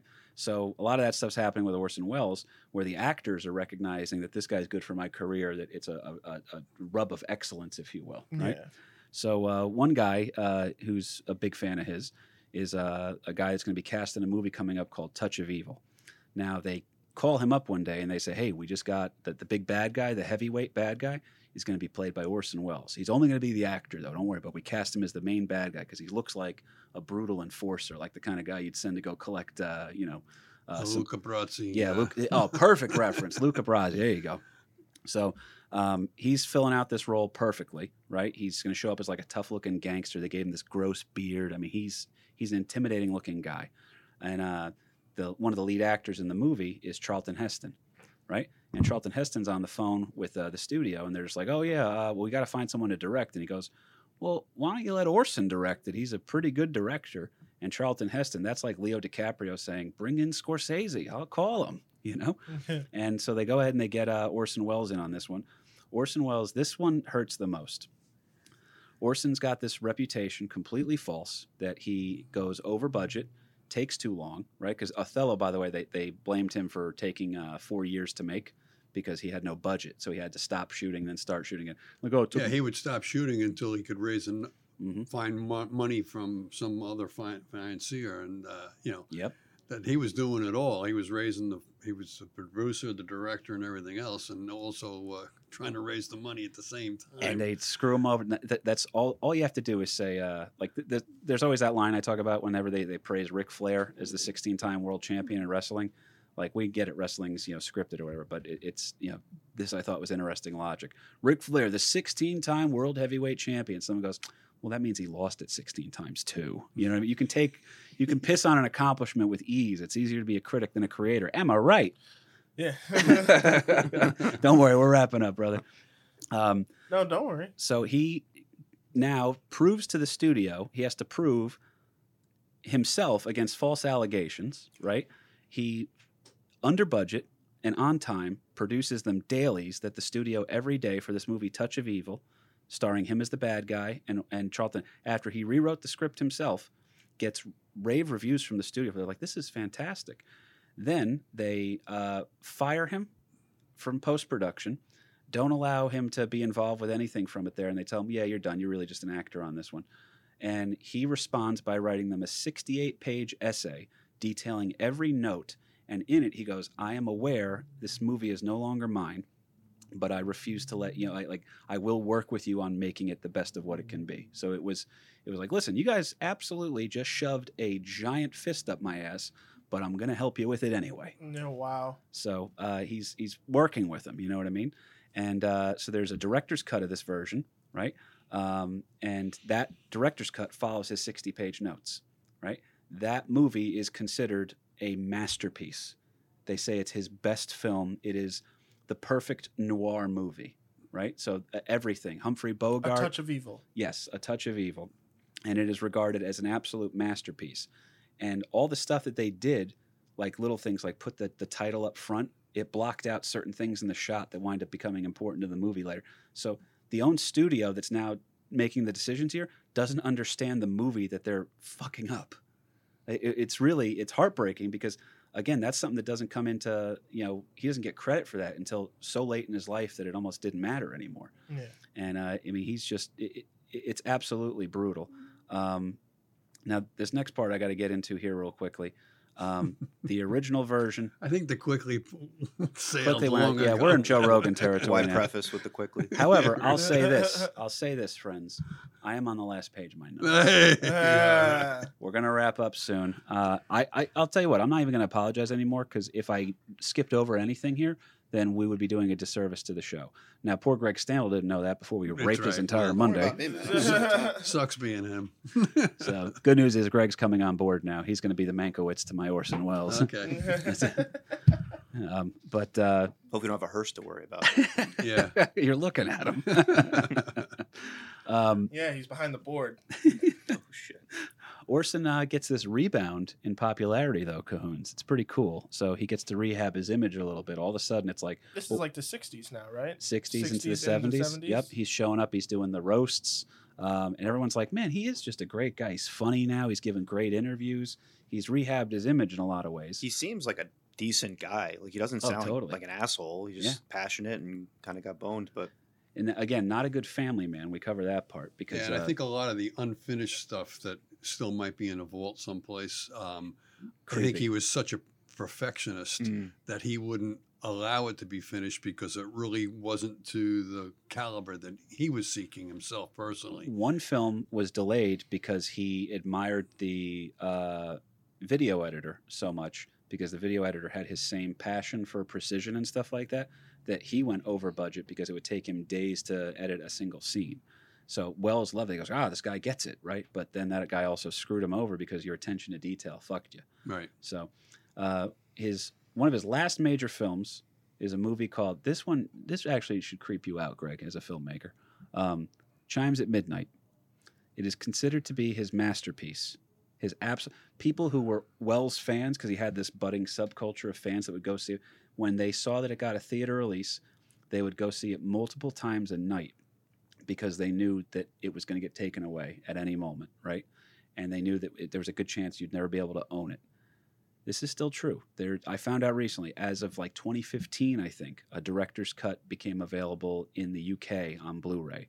But to this day, no one knows who actually owns the movie because Wells had a problem. He used to finance movies through some, when you take the studios away, that the term that it's better the devil you know than the devil you don't know. Mhm. Well, when you take away the devil you know, now you got to deal with the devil you don't know. And one of his films got destroyed in terms of, or scrapped almost entirely because he got involved with some millionaires from a country, Dad. You remember what country it is? No, I don't. Yeah, he got involved with a little group over in Iran during the overthrow of the Shah. Right. Yes. So when your financiers' heads are bobbing up and down on a street, I don't know if we're going to be able to finish production on time. Right. Orson Right. Welles, be damned. Yeah. Wow. But Chimes at Midnight, Yeah, the yeah. ownership is still under contest. It's being contested. It's a beautiful black and white movie. He's like 300-something pounds in it. They say it's you cry watching the movie, and then you laugh, and then you cry again. It is the exact line from Orson Welles was, if I had to pick a movie to get into heaven based off of, I would offer the Lord Chimes at Midnight. That was his favorite movie. The guy who made Citizen Kane is saying, it's good, but have you seen it? Yeah, I was only 20. I was only in my 20s when I did Citizen Kane. Exactly. This is good. So he's doing these now in order to keep his funding, if you will. He's got to do these wine commercials, right? He shows up smoking cigars, doing his late night appearances, the roasts, anything he can be on really. but people are loving him, and he goes to these lecture circuits attended by film students, right? And what did Kahuna say earlier? It's more important to make things and fail, right? Yeah. That's exactly what Orson Welles said when, don't study my movies, go make your own. What Yeah. the hell are you doing? You know, it's kind of crazy because you brought up he would go talk at colleges about his films and stuff like that. You know who sat in on one of them and famously put it on record that he did? Uh-oh. John Carpenter. No shit. John Carpenter was a huge Possibly Orson my favorite director, actually. One of mine too. He's a huge Orson Welles fan, but he specifically stated he sat in on a talk where Orson was talking about his film history. Oh, my and God. then that was when he was at USC or something like that. I think it was that school. And then a few years later, Halloween. Quick note, by the way. So Halloween, amazing. My favorite is obviously Escape from New York. Snake. Yeah. Quick side note, too. USC has a masterful program. Another masterful program that was I'm going to say was helpful to you, Greg, was New York Film Academy, right? Mm-hmm. Which Greg cast me as a cop in one of his short films. Yeah. I played an NYPD cop. I'm not saying I was convincing, but That uniform was. no, No, you did a good job. I stood. You can't play the part. You can dress the part. I stood out He in the looked hallway. like a New York cop. He really Dude. did. I stood out in the hallway waiting for my scene to get brought in, and the neighbor's like, "Everything okay out here? Are we being like?" There's a Spanish guy. Like, am I being too loud? And I was like, "No, you're okay, man. I was 19 playing a cop." So fun fact that you and I talked about too. If you want a little loserception, and as we wrap up on Orson, New York Film Academy is in a certain building, right, Greg? The Tweed Hall. It's the oldest building in Union Square. Yeah, As in Oh my God. Boss Tweed. that's right. As They told me in that one day. I was like, oh, that's kind of interesting. Tammany Hall. Yeah. 3-part trilogy, guys. That's our Loserception. masterpiece, by the way. Is Tammany Hall if you want to listen to it.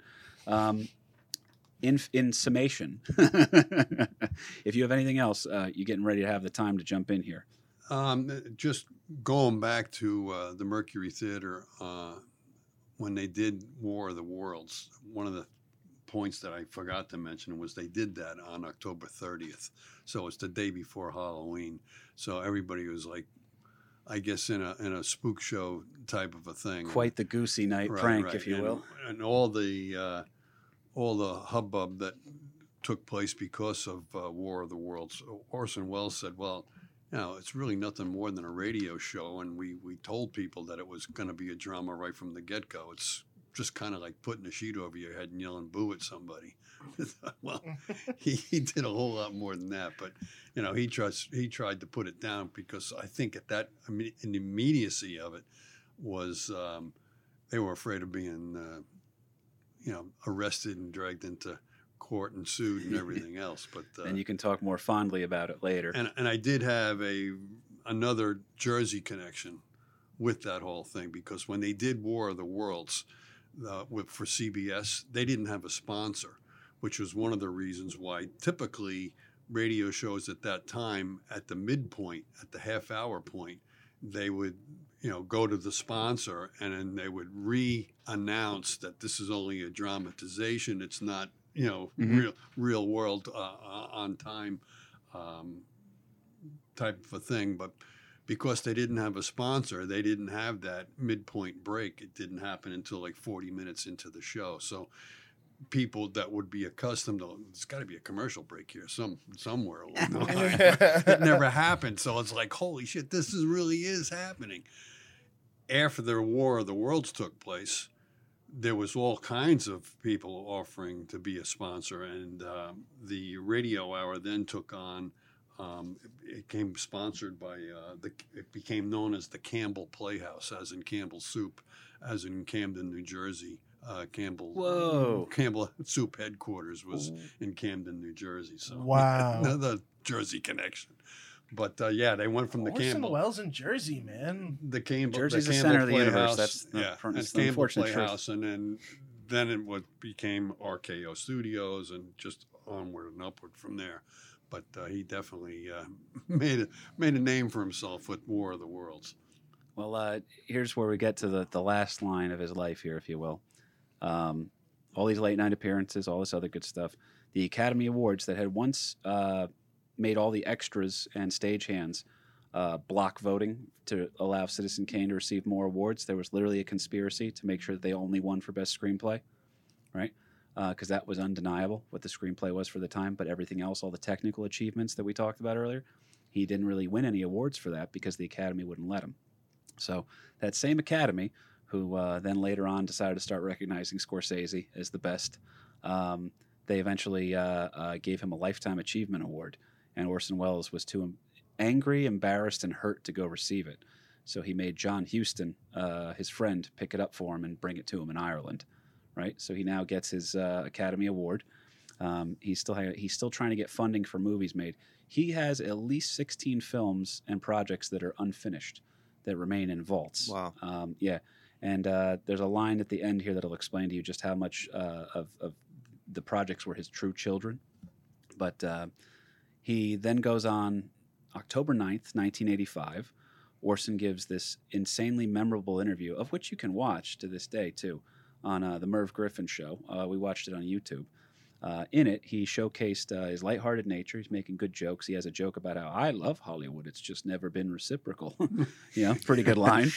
And then he talks about honestly about his failures, his successes, and then even makes sure to mention but around this time, by the way, he is an old man, severely overweight, and still, like we said, banging a Croatian model because she goes, "No one has ever looked at me the way Orson looked at me."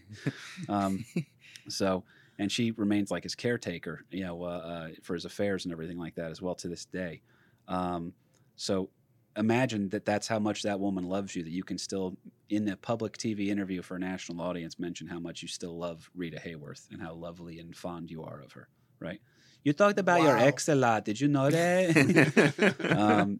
So anyway, he says all that stuff. He's got dozens of projects to finish, and after the interview, he returns home, gets behind the typewriter, starts working as always, and his chauffeur finds him dead the next day. So his funeral saw the first time in their entire lives that all three of his daughters were in the same place at the same time. Okay? The first time? The first time. That's a daughter by Virginia Nicholson, the Chicago socialite, a daughter by Rita Hayworth, okay, and then a daughter by the Italian countess, okay, Paula Mori.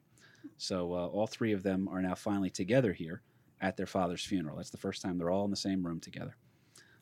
Orson Welles is still regarded as the absolute master of film, TV, radio, artistic expression.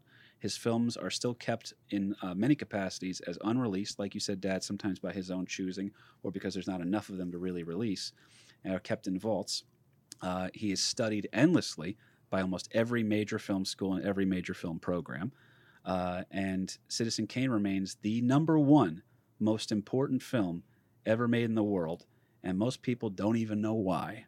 And that is why, 2 hours later,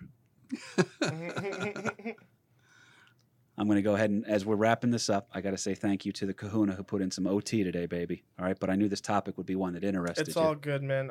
The minute you said Orson Welles, I was like, oh, we are not doing it on you cancel. time. I was like, but because his whole life is a story, man. Absolutely.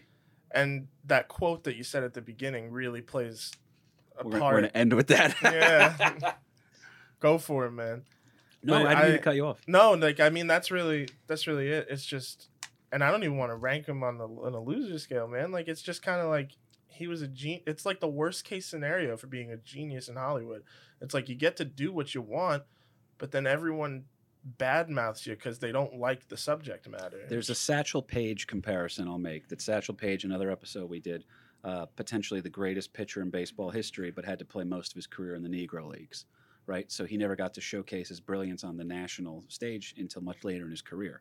So similar to Orson, where everything the guy does is magic, but there's powers that be that keep him, Right. contained and everything. So, as we're wrapping up here, I got to say thank you to the Kahuna. Thank you to Mike and Ming for not going nuts on this. Maybe you will. I don't know yet, but I thanked you publicly, so be cool about it. Thank you to good old Greg Standel. Where can people please promote your company? And then also anything else you want to mention too. And I'm really excited that you came in today, buddy. Sure. Thanks for having me. So my company is New Cape Pictures. You can go to newcapepictures.com. You can see some of the work we've done. And the Instagram and social is New Cape Pictures. And I have my personal Instagram at GM Standel. And as for Greg's Orson very Welles, attractive, by the way.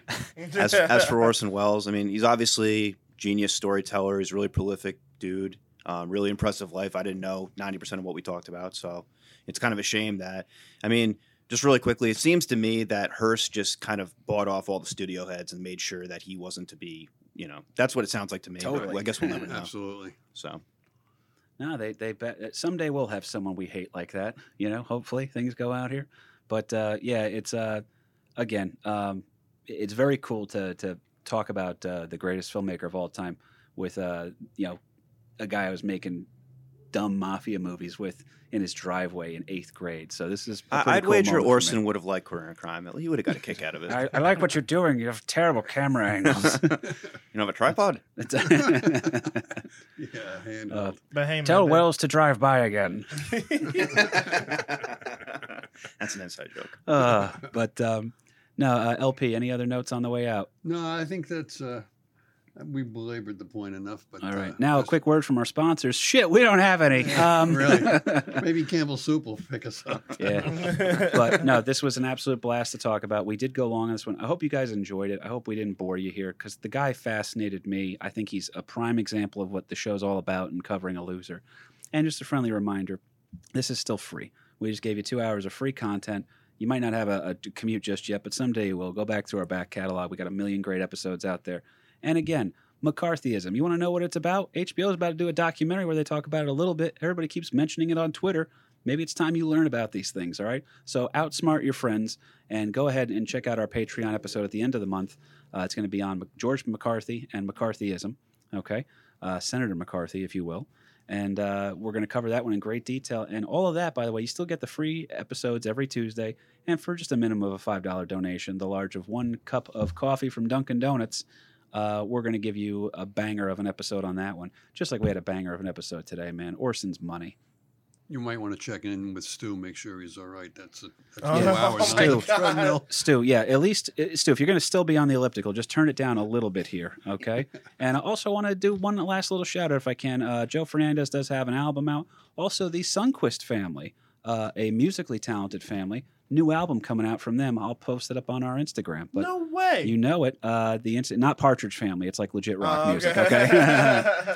But no, it's good stuff. It's Carl, actually, the very talented music. He sent me a couple of the tracks. I dug them. We might have to use them for some video projects down the road if he'll let me. But that being said, guys, thank you so much to all of our Patreon listeners, all of our regular listeners at American Loser Podcast on Instagram, American Loser Podcast on Facebook. The official page is up now. We're working on some YouTube content. If you feel like leaving us a review, if you can't afford the $5 a month, I totally get it. Leave me a written review on iTunes. That shit helps too, all right? Tell your friends about us. Confront somebody, all right? Get in their face. This is the time for activism. On behalf of my show, please. But again, from all of us here at American Loser, my name was KP Burke, and that was Orson Welles, American Loser. An American loser the day I was born. An American loser the day I was born. An American loser the day I was born.